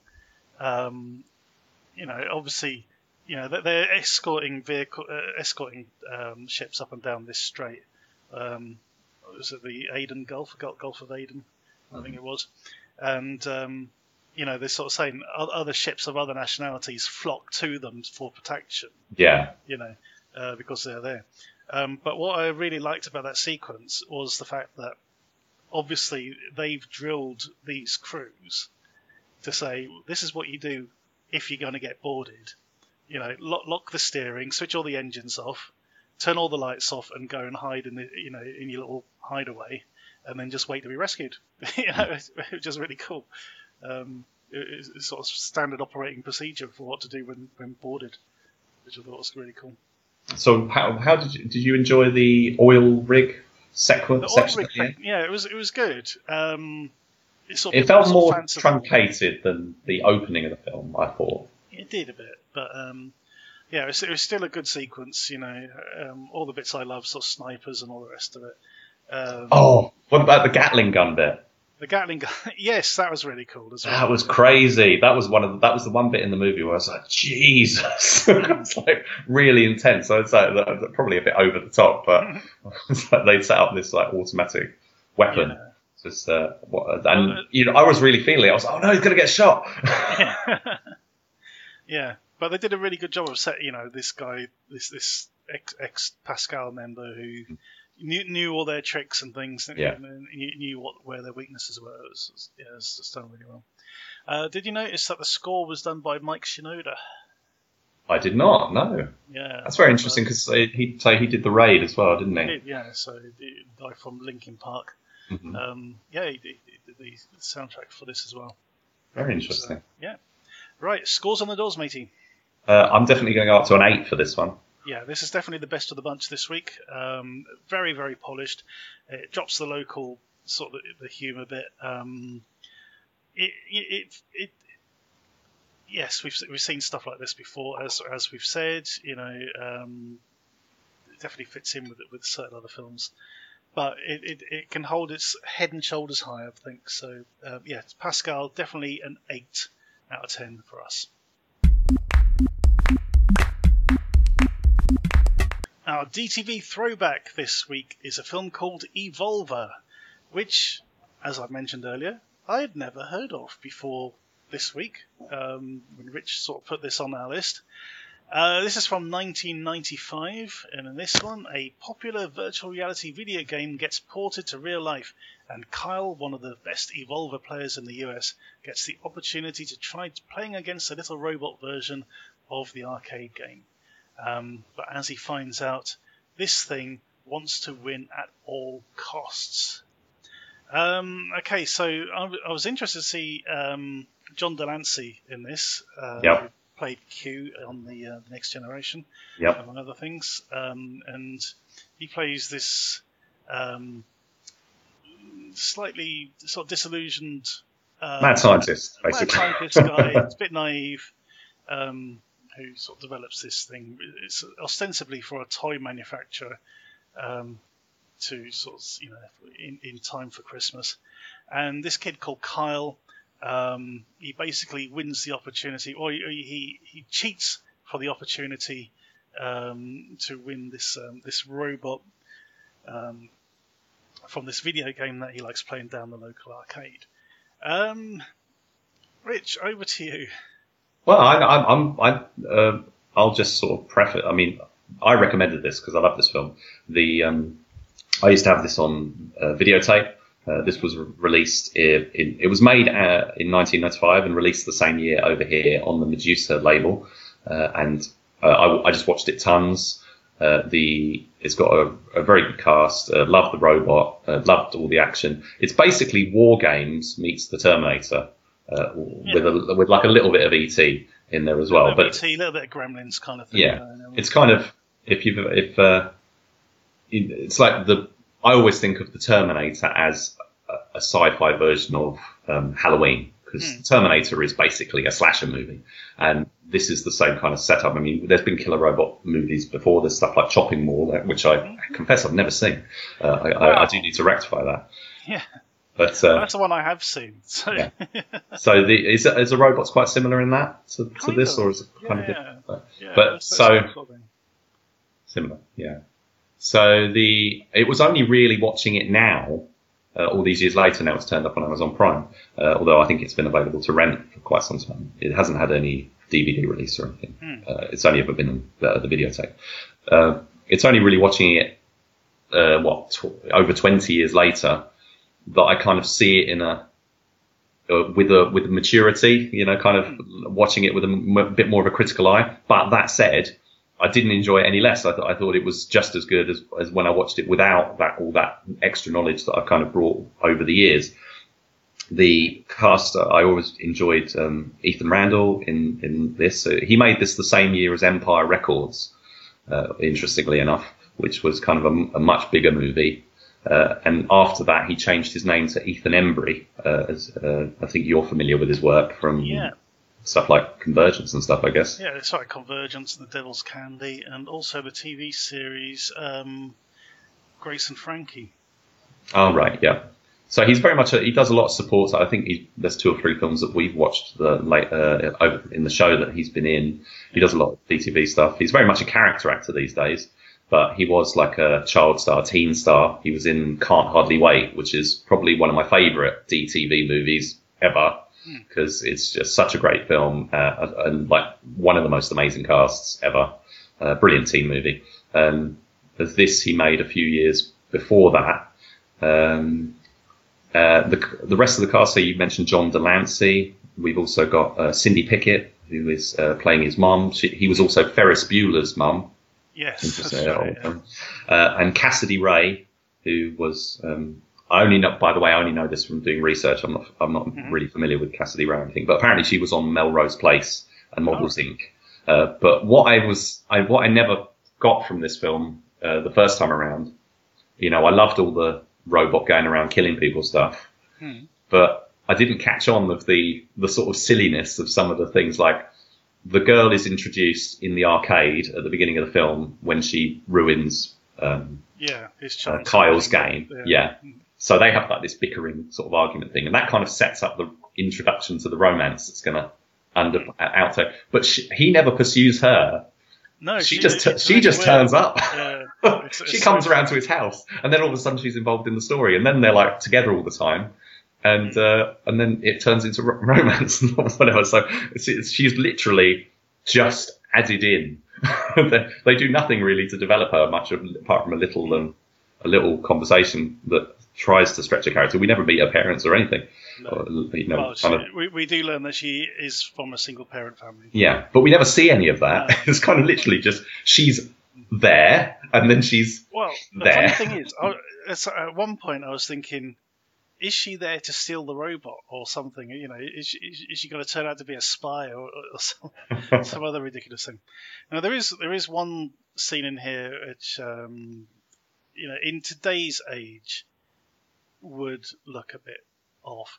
There's a scene where they send the robot when the robot is still reasonably benevolent. They send it on a mission to film inside the girls' locker room and in the showers. Sort of the towel hamper, basically. Mm-hmm. And I'm sort of watching this and thinking, hang on, these guys are still at high school. Yeah. So what age are we looking at here? Which, it's a bit, Well, that was fairly, stock kind of standard for the period, wasn't it? The 80s and 90s, they did it all the time. Although the people who are being objectified are not the age that they're supposed to be. But, that was kind of part of the course. What is quite interesting is we get the female nudity. We also get a really, really long lingering shot of a guy in the shower, like a butt shot. A very, very tight butt shot. And then, but the thing that I love about that scene, apart from the great death scene that sort of follows that, is so he gets out of the shower, and it's purely a film thing that for the pace of the film. So he has the shower, goes back to his locker, and immediately starts getting dressed. Yes. Would you not dry yourself first? Yeah. Well, not only that, but I noticed a sort of continuity thing there where he puts his shirt on and his shirt is still untucked from his trousers, and then he immediately starts pulling on his jumper over the top. And I'm thinking, well, surely you'd tuck his shirt in, and then it sort of cuts away and then cuts back, and he's tucked his shirt in, and he's still pulling on his jumper. I just thought, okay. But the robot itself. Did you like the robot? Do you like the robot? It was all right. It kind of reminded me of, is it Zorg? The thing that Buzz Lightyear's enemy in the Toy Story ones. Oh yeah. It's got the same mouth. Emperor's Zurg. Yes, yeah.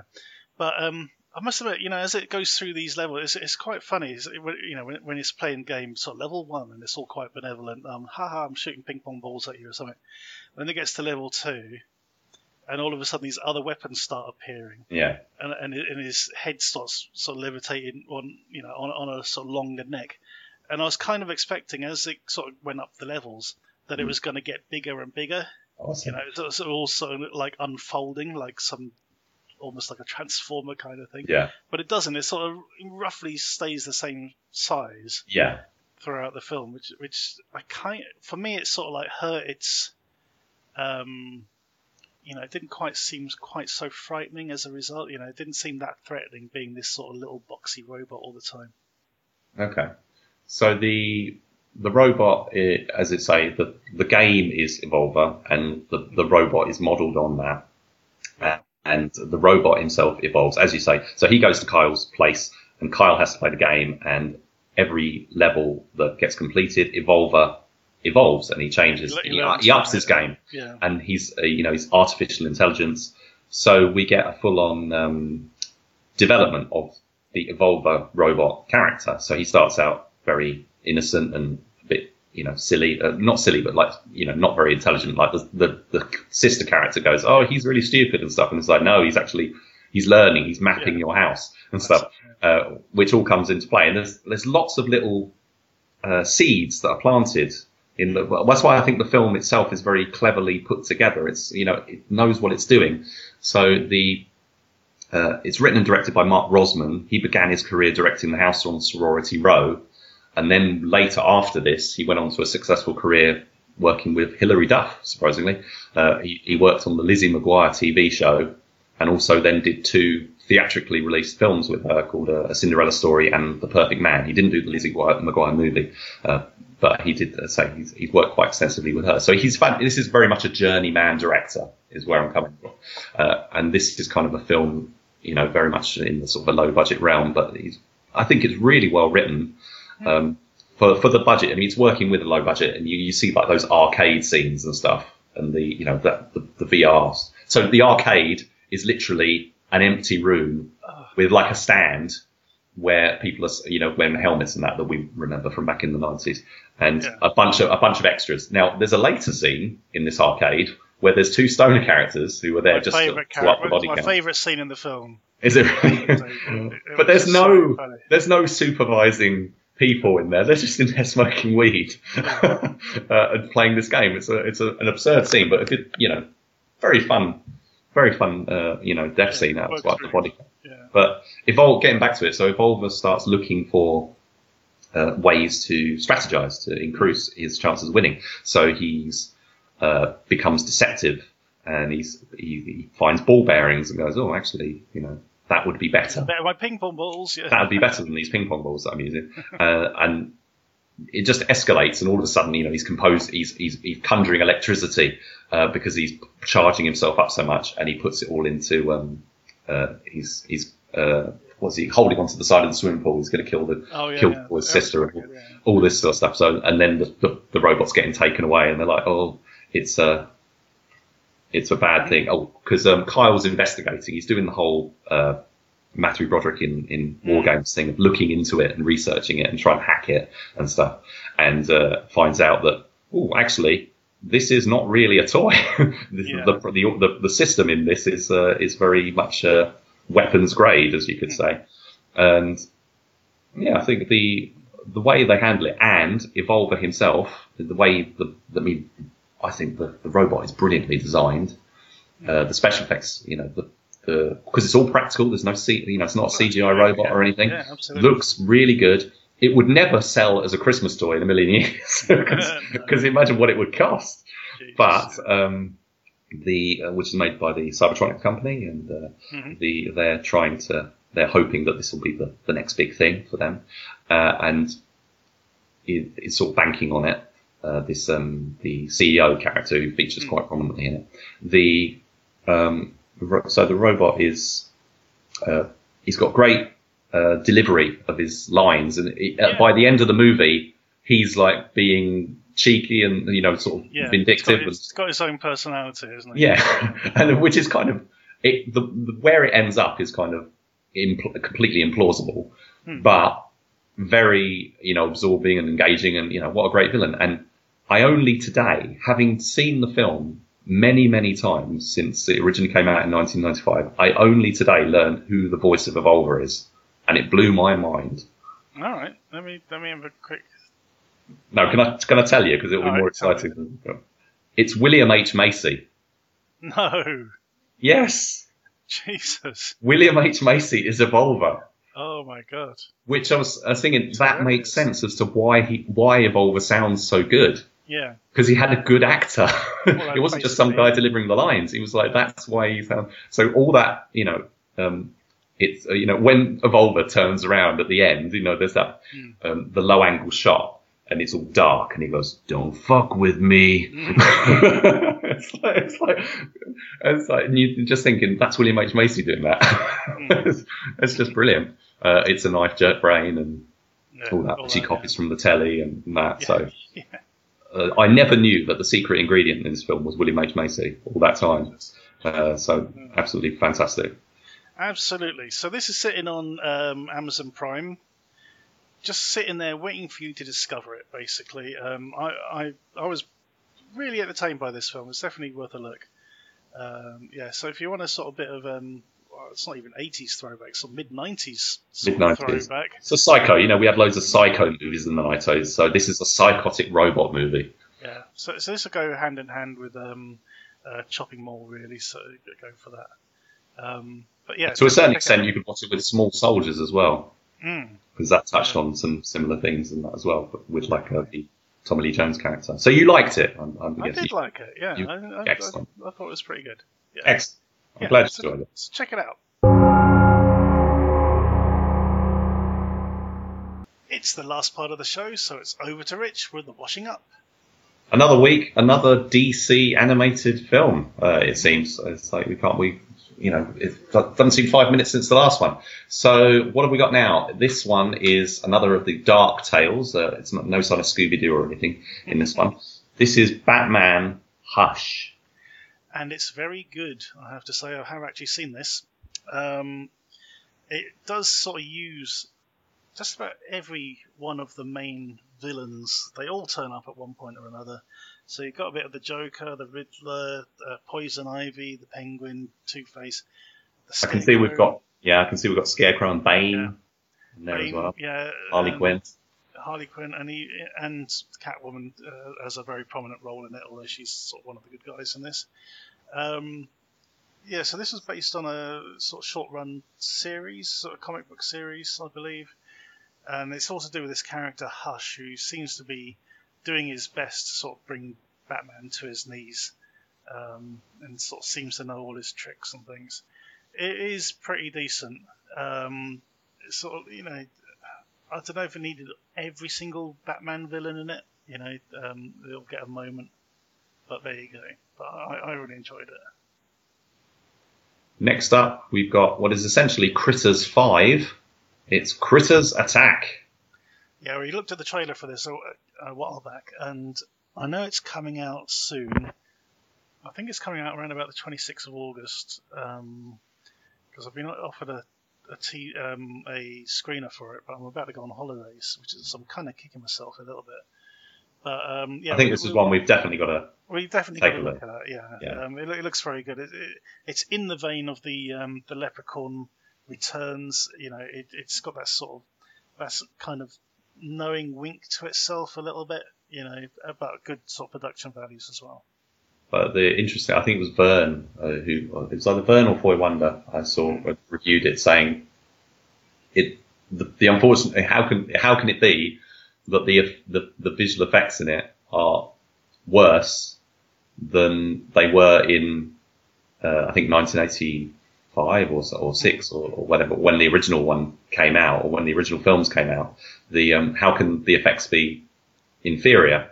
I'm guessing, the quality of the effects of those original films was really good. I think it was like the Chiodo brothers did it, and the critters were just excellent. But I think even the later films, like 3 and 4, this is kind of a bit cheap compared to the others. Now, this year we also had the Critters a new binge TV series on Shudder. So, which is completely unrelated to this, so that's quite curious. The two and there Critters was a projects. short as well, wasn't there? The short was a fan film that was made a few years ago as well. That was good, kind of like teaser for a comeback. I don't know if that was any kind of reason why. Because the director, that was a pitch film. He was essentially trying to get a job doing a Critters film. He didn't get the job, but I do wonder if interest in that film was perhaps a catalyst in some extent. It might even be that guy was in some way involved with these productions in production or something. I don't know. But either way, I think it's great that the Critters is back. Do you have a particular? I'll firstly ask. Are you overly familiar with the original ones? Well, I've only seen the first one. You've only seen the first one, yeah. So the second one's really good. It's got the Easter Bunny kind of thing going on. That's a lot of fun. There's a guy in an Easter Bunny suit, and he gets a lot of critters inside him, and that. So I think we're back on Earth with this one. So, and I think that this might be a reboot because Dee Wallace-Stone appears in this, but I don't think she's been cast as the same character she was in the original film. Right. So I think they've kind of, it's a bit of stunt casting for a reboot. So I'm very interested to see how it turns out, basically.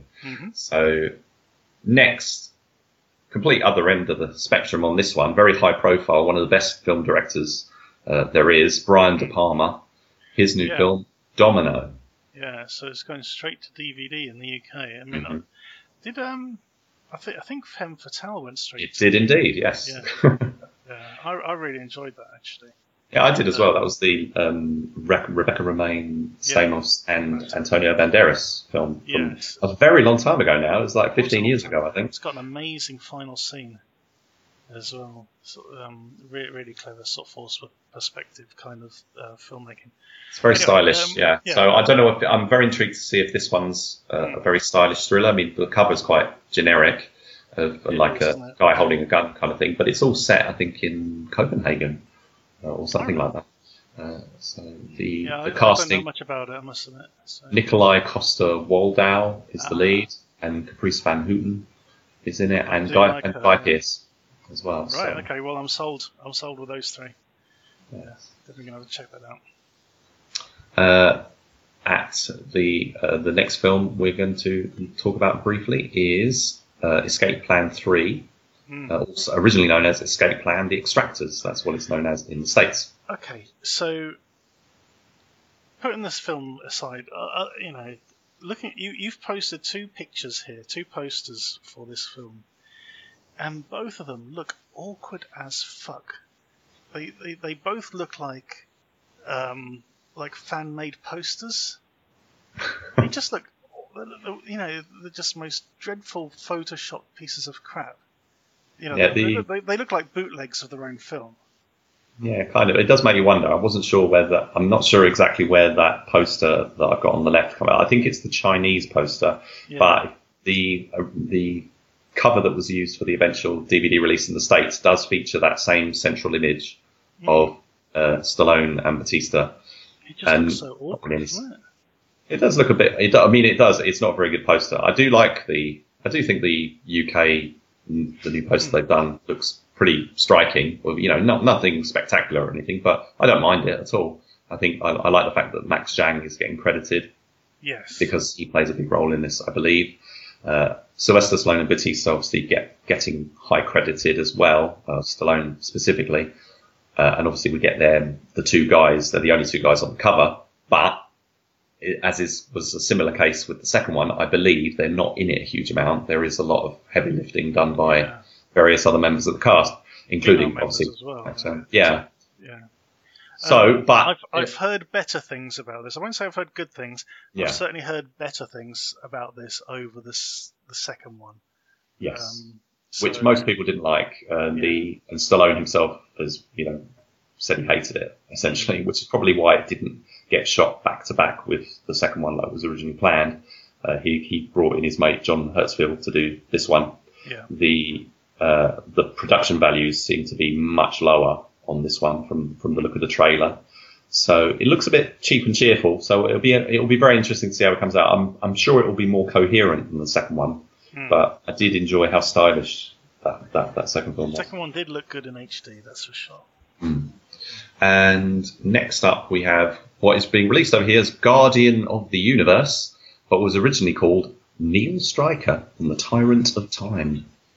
So I think there's a need for a future episode where we look at these films which are, have been marketed as a knockoff. What's the terminology now? Mockbuster. Mockbuster, yeah. Where they sort of come up with a title. I'll give you a good example. There's been a recent remake of Pet Sematary. There's also a film called Animal Graveyard. Oh yeah, that's not the British one though, is it? There's a British one, I think, like Proportion or Champ Dog have done. I'm not sure.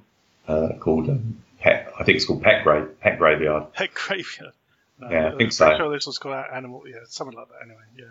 Yeah, so there's quite a lot of this stuff going on. I mean, in this case, it's a film that's been bought to and repackaged to try and look like something else, rather because say the original poster is kind of very much a cheap and cheerful throwback to some sort of, like I don't know, the one that pops into my head is kind of thing. Yeah, the one that pops into my head is Buckaroo Banzai. Yeah. And sort of seems to be going in the sort of that kind of route. Captain and the World of Tomorrow. World of Tomorrow, yeah. Or but this Guardian of the Universe kind of cover, we've kind of got a central image of two guys from the film, but the rest seems to be from a different film, just a completely different set of artwork, and trying to sell it as something a little bit different. It's supposed to be a very silly, low budget sci-fi comedy, I believe. Right. But very cynically being remarketed to make people go, oh, I didn't realise there's a third one. Yeah. So yes, absolutely. The next film, completely different tack from those, it's a very grim looking film. It's called Gulag, The Forgotten Prisoners of WW2, but was originally called Eternal Winter, and it's, I believe, a Hungarian film. All right. So this is different to that. Was the other one called Ashes of Winter or something recently? There's been a couple, hasn't there? There was the Stalin one with Emily Watson. That's what I think. Yeah. So that I think what they've done is they've created some artwork in a similar vein for this one. Definitely you've got that muted, almost black and white imagery with the red for the to represent the Soviet Union.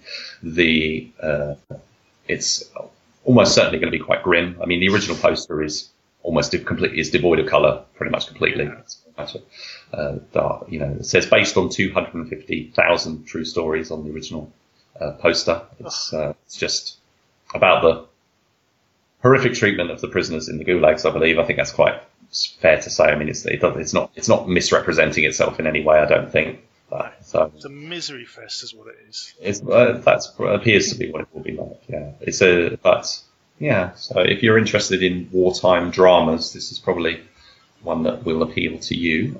Getting back to sci-fi territory here, this is quite interesting because it's got like the original. It's another retitle, but it's got like the longest title, so I kind of forgive it for being renamed. Although they could have kept the first part. So it's Harmony. The 5 Frequencies Saga Part 1. So they could have kept Harmony, but it's a bit random. So what they've gone for is Immortal World. It's like Perfect fans of Marvel's Cloak and Dagger, which I'm not familiar with. Yeah, that's on Prime. Yeah, I must admit I've not checked it out. But it's a very Doctor Strange cover, don't you think? They've gone for Doctor Strange in this one, Yeah. Definitely. Yeah. I don't know. Have you heard of this at all? I haven't actually, no. I'm not sure if this is a big budget thing or a low budget thing, but the original poster was quite stylish. The new poster, which is very, they've gone for that swirly thing that Doctor Strange does, kind of thing. So. Yeah, the sling ring or whatever it's called. Yeah. So I haven't really got much to say about that. But so the next one is much more interesting because we've got Tommy Flanagan and Gary Oldman in Killers Anonymous. And Jessica Alba. Mm-hmm. So this is a British movie. Yes. Crime kind of thriller, I think. This is quite amusing looking at these two covers. They basically swapped out a different version of Gary Oldman to what's in the original cover. Kept the other two background characters, but then slapped them with guns, which they're clearly not holding in the original cover. And stuck the shard and the gherkin in the back as well. Yeah. Rather than a brick. Instead of being a brick wall with some bullet holes. Yeah. You've got explosions going on next to the gherkin. Oh no. I believe it's some. Weapons. I believe it's some. It's a bit of it's almost like a comedy about like a recovery group. So instead of like Alcoholics Anonymous, they go to a Killers Anonymous group and they're trying not to kill people or something. But that's not the vibe I get from the poster. The poster looks quite, or the cover I should say, sort of grim. Looks quite intense. Yeah. I guess. I mean, I'm curious. I mean, Gary Oldman, always interested to see it, but he does turn up in some ropey stuff. As fans, as anybody who like yourself has seen Hunter Killer will probably attest. I haven't seen it, so I can't judge. But I know he's done, like Criminal, for example. Yep. With Kevin Costner. What's that one? He did a film called Rain, which should have been a good film because it's based on. The Japanese detective thing. Yeah, Rainfall or something. Rainfall. I think it might Rainfall. I think it was supposed to be the first of a series. Yeah, he basically played the David Strathairn character from the second Bourne. Yeah, yeah, absolutely. Yeah. Anyway, so that was. Yeah, I was offered this one as a screener, but I just didn't have time to sort of review it, so I turned it down, unfortunately. But we'll have to I'll have to check out a trailer at the very least at some point. Now the next one I should have mentioned earlier when we were talking about Batman, because there's not just one Batman movie out, there's two. And this one is Lego Batman. Family Matters. Interesting. So for a moment there, I thought that was Lego Deadpool on the top of the picture, but no. I think it's supposed to be Red Hood, isn't it? Yeah, it is a Red Hood, I think. Yeah. And then you've got Two-Face on there. Yeah, so another sort of... this is one of the... I think this might be the first one to follow that's coming out after the Lego Batman movie, or maybe there might have been one or two others that I missed, but, This is a feature. This is like 76 minutes long. It almost certainly won't be in the same vein as the Lego Batman movie. I think the sort of production values and that will dictate that to a certain extent. But hopefully the writing and performances are still good. But the interesting thing on the British poster as well, I like, is that in the corner it's got ages 7 to 14, 84 pieces, which I suppose is 84 minutes. But I thought it was quite a nice little thing there. Yeah, a little nod to the Lego brand. Yes. So sorry, apologies. I should have mentioned that one earlier. So right now, getting to the latest Scott Adkins film. Yes. Or is it? No Surrender. Yeah. Interestingly, last week I met the production designer for his new film. Legacy of Lies? Legacy of Lies, yeah. He's been filming out in Bulgaria, I believe, or Ukraine, somewhere like that. Yeah. And he's sort of describing a couple of scenes, which sounds very good indeed. But so this is a Egyptian film, yeah. Originally called Kamu's War. Yeah, Kamu's War, that's right. Interestingly, he does feature on the poster for the original Egyptian version. Yes. But of course, he takes centre stage in the English one.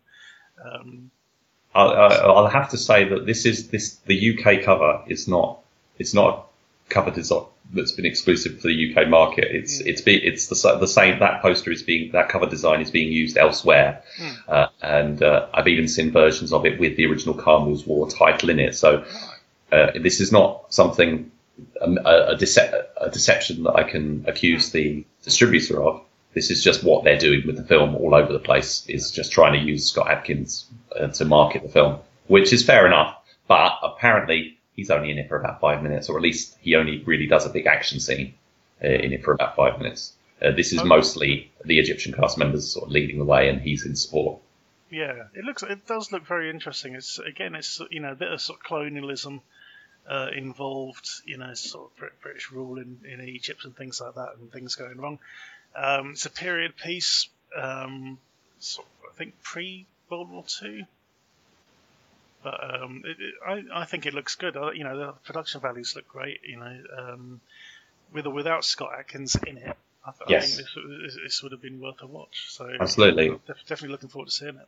I will definitely be watching it, as well as I'm definitely going to be having a little delve into Egyptian action thrillers, because I found there's not only this, but I found a couple of others on Netflix. There's one called Cell and another one called Detention Letter, both of which I'm very intrigued by. So I think I'm going to do a little triple bill at some point. Be worth doing, definitely. Next up, we talked about this 2 or 3 episodes ago. It's Tra-La-La. It's the Banana Splits movie.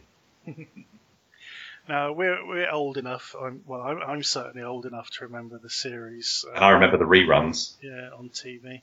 Well, I'm sure, I don't know if it were reruns or not, but yeah, I always remember the cartoons that went with it: The Three Musketeers, Alibaba and the 40 Thieves, and Arabian Nights. There was one. Somebody pointed this out to me recently. There's one about a family that can shrink themselves into sort of microscopic size. Oh, right. And I was talking to him about it. He goes, how many episodes of that do you think there are? And I don't know. He goes, 1. There was only one they did of the one about the family that shrinks themselves and they get into fight with ants or something. But yeah, the rest of it was just the Three Musketeers and the Arabian Nights. But I digress anyway. Yeah, 4 guys in weird costumes suddenly go all homicidal on the revival of their show. Yes, because this is a horror movie reworking of the Banana Splits. Why not? Yeah, because the original was just like crazy. It was basically just these 4 guys running around bumping into stuff or hitting each other.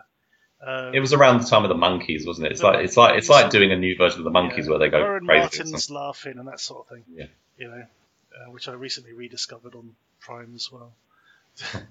It's weird. It's because of that Once Upon a Time in Hollywood.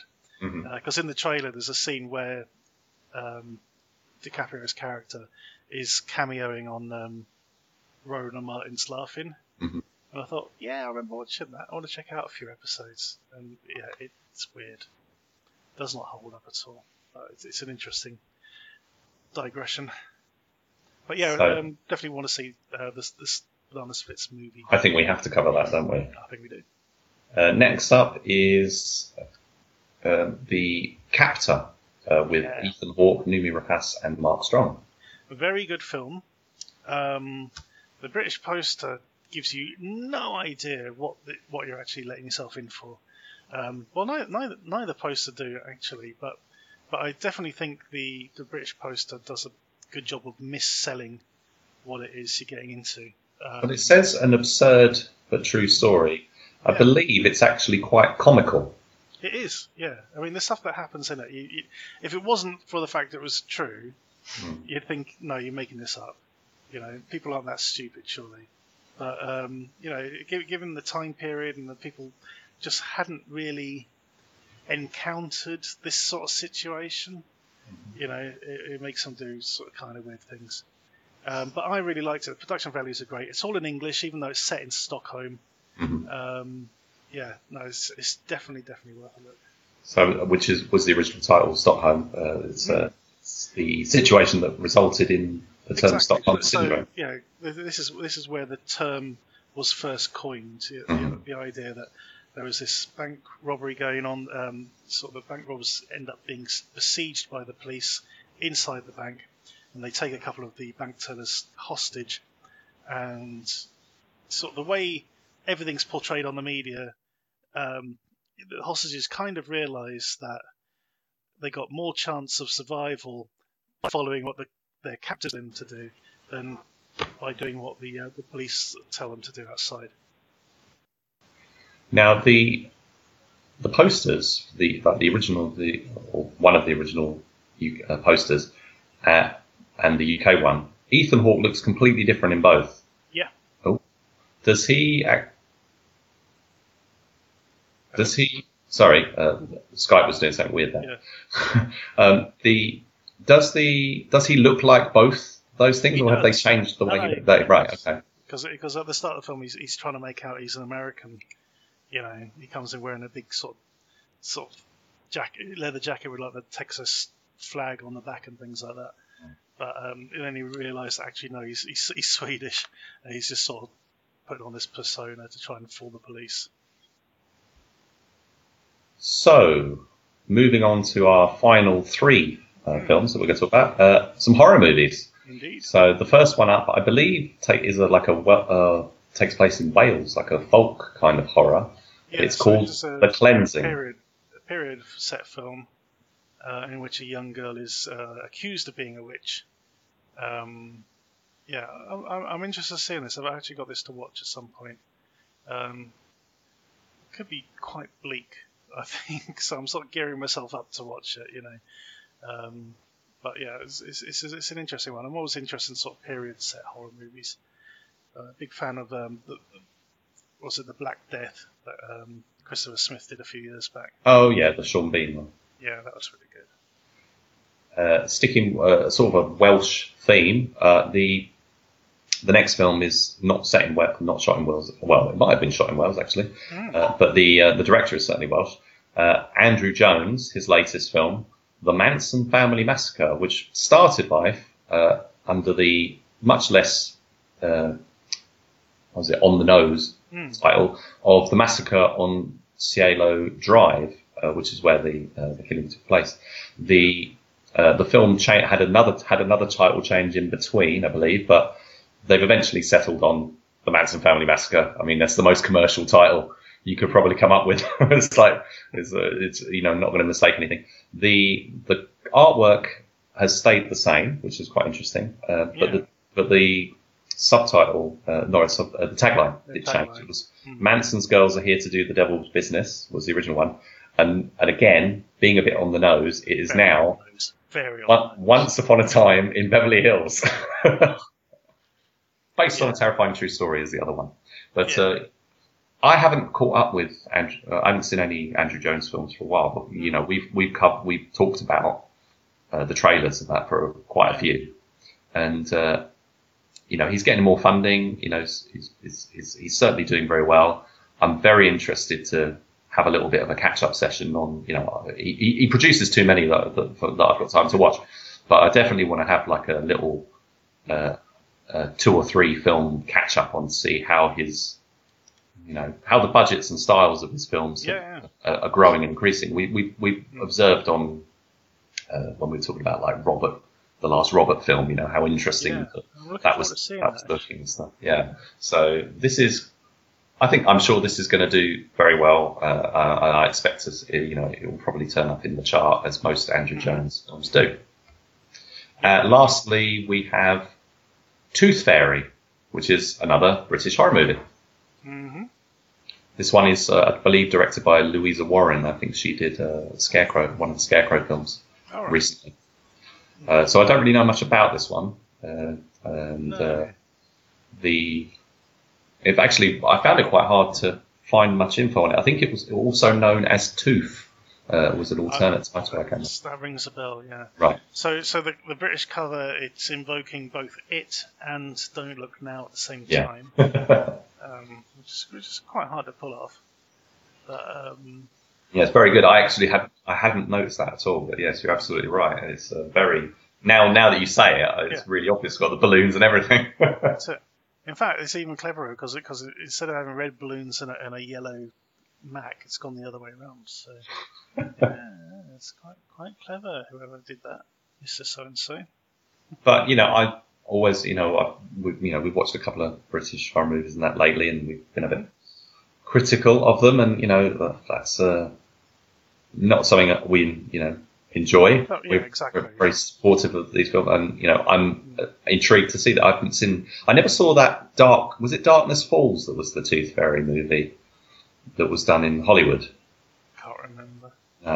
I remember 2 or 3. The Tooth Fairy thing has been done before, but I'm not really caught up. So, but I'm very interested to watch pretty much any British horror movie, especially if it's got a creature or creature effects or so, and horror villain kind of things going on. So yeah, out of the 3, the Cleansing, the Manson film, the Tooth Fairy. Tooth Fairy is probably the one that I'm most curious about, because it's kind of one of those films that could go either way. I think you're on pretty solid ground with those other 2. Just my instincts, having come across these films kind of before. So if I had the chance, Tooth Fairy, I think, is the one that I'd check out. And that pretty much, I don't know if you've got any closing comments or any other films that you've seen that you want to mention, but that's me done. Yeah, not at the moment. I've seen one which I don't want to talk about just yet. Mm-hmm. But anyway, one thing I do want to mention, actually, this is a total aside, is that I suddenly discovered on ITV they're running the Scooby-Doo Mystery Incorporated series. Okay. And I'm really getting into it. It's no, seriously, it's taking like the very first 2 Scooby-Doo series way back in the 70s, and then forgetting everything else in between, and then sort of adding it now. Except now the sort of everything's happened within one small town. All their sort of previous adventures all happened in their own hometown, and it's really good. It's actually quite clever, very cleverly written. And I'm just really getting into it. And it's got people like Bob Odenkirk, doing one of the voices as well. So the guy who does the guy in the wheelchair on Family Guy. Oh yeah. Yeah. So it's very recognisable sort of voices in the cast. So yeah, Joe. That's it. Yeah. So yeah, if you ever get the chance, if you got the ITV Hub or something like that. And you like sort of like cleverly written cartoons like the Animaniacs and things like that. I think it's definitely worth a look. Okay, but that's just me. Okay, if we're going to talk TV, then yeah. So let's have a little recap on Stranger Things 3. Mm-hmm. Yep. Where do you stand? Without we're not going to talk spoilers or anything, but where do you stand on that show and where it's kind of? I love it. But at the same time, I like the way it's evolving. When it sort of brought in this sort of Russian element as well. I like some more background to that now. But I love the way the sort of the kids are growing up. And they're sort of facing new challenges. Not necessarily supernatural ones. Just sort of the way they deal with relationships and things like that. I think it's great. And all obviously the film references and that you get in there. But now my major reservation, because I did enjoy it, but I had a major reservation through the whole series of the comedy, of the they've made it so much a comedy. The first series didn't really have any comedy in it at all. Second one had a bit, but this one they're full on influenced by the teen movies of the era, and there's lots of comedy in it. Like there's all the interplay between Hopper and Joyce and stuff. There's loads of joking around, and lots of asides, and filler material, stuff. So I was actually really I was glad every time it got really serious again, like when the creature in the hospital and stuff like that was going on. The visual effects are really impressive in it. I just think it's part and parcel of them growing up. It is funny, but it's like the whole thing with Elle and her relationship, and the way that sort of develops. I just think it's really, really funny, and basically the kids going, girls, huh? Who needs them? And the fact that one of them isn't quite as matured as the rest of them, and is struggling to sort of see the attraction, as it were. Yeah. No, I loved all that sort of stuff. And the fact that Steve has become sort of like this invincible guy who can withstand torture and stuff. Just, there's a lot of. I mean, it is really silly, and it's kind of.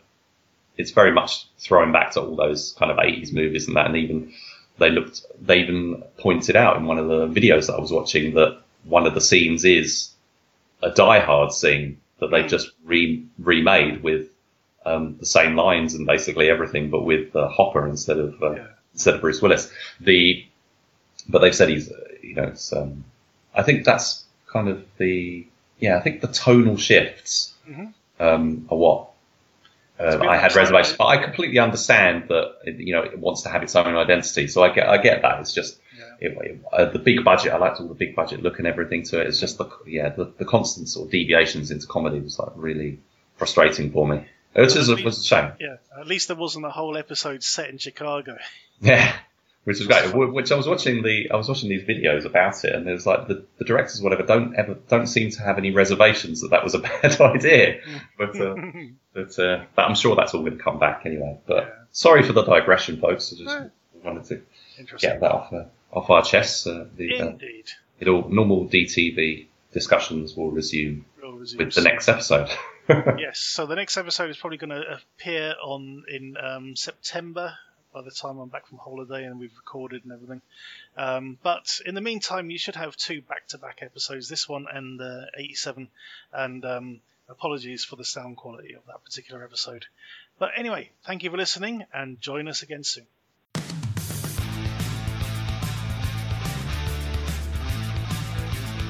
Thank you for listening to the DTV Digest. Let us know your thoughts in the comments and tune in again next time.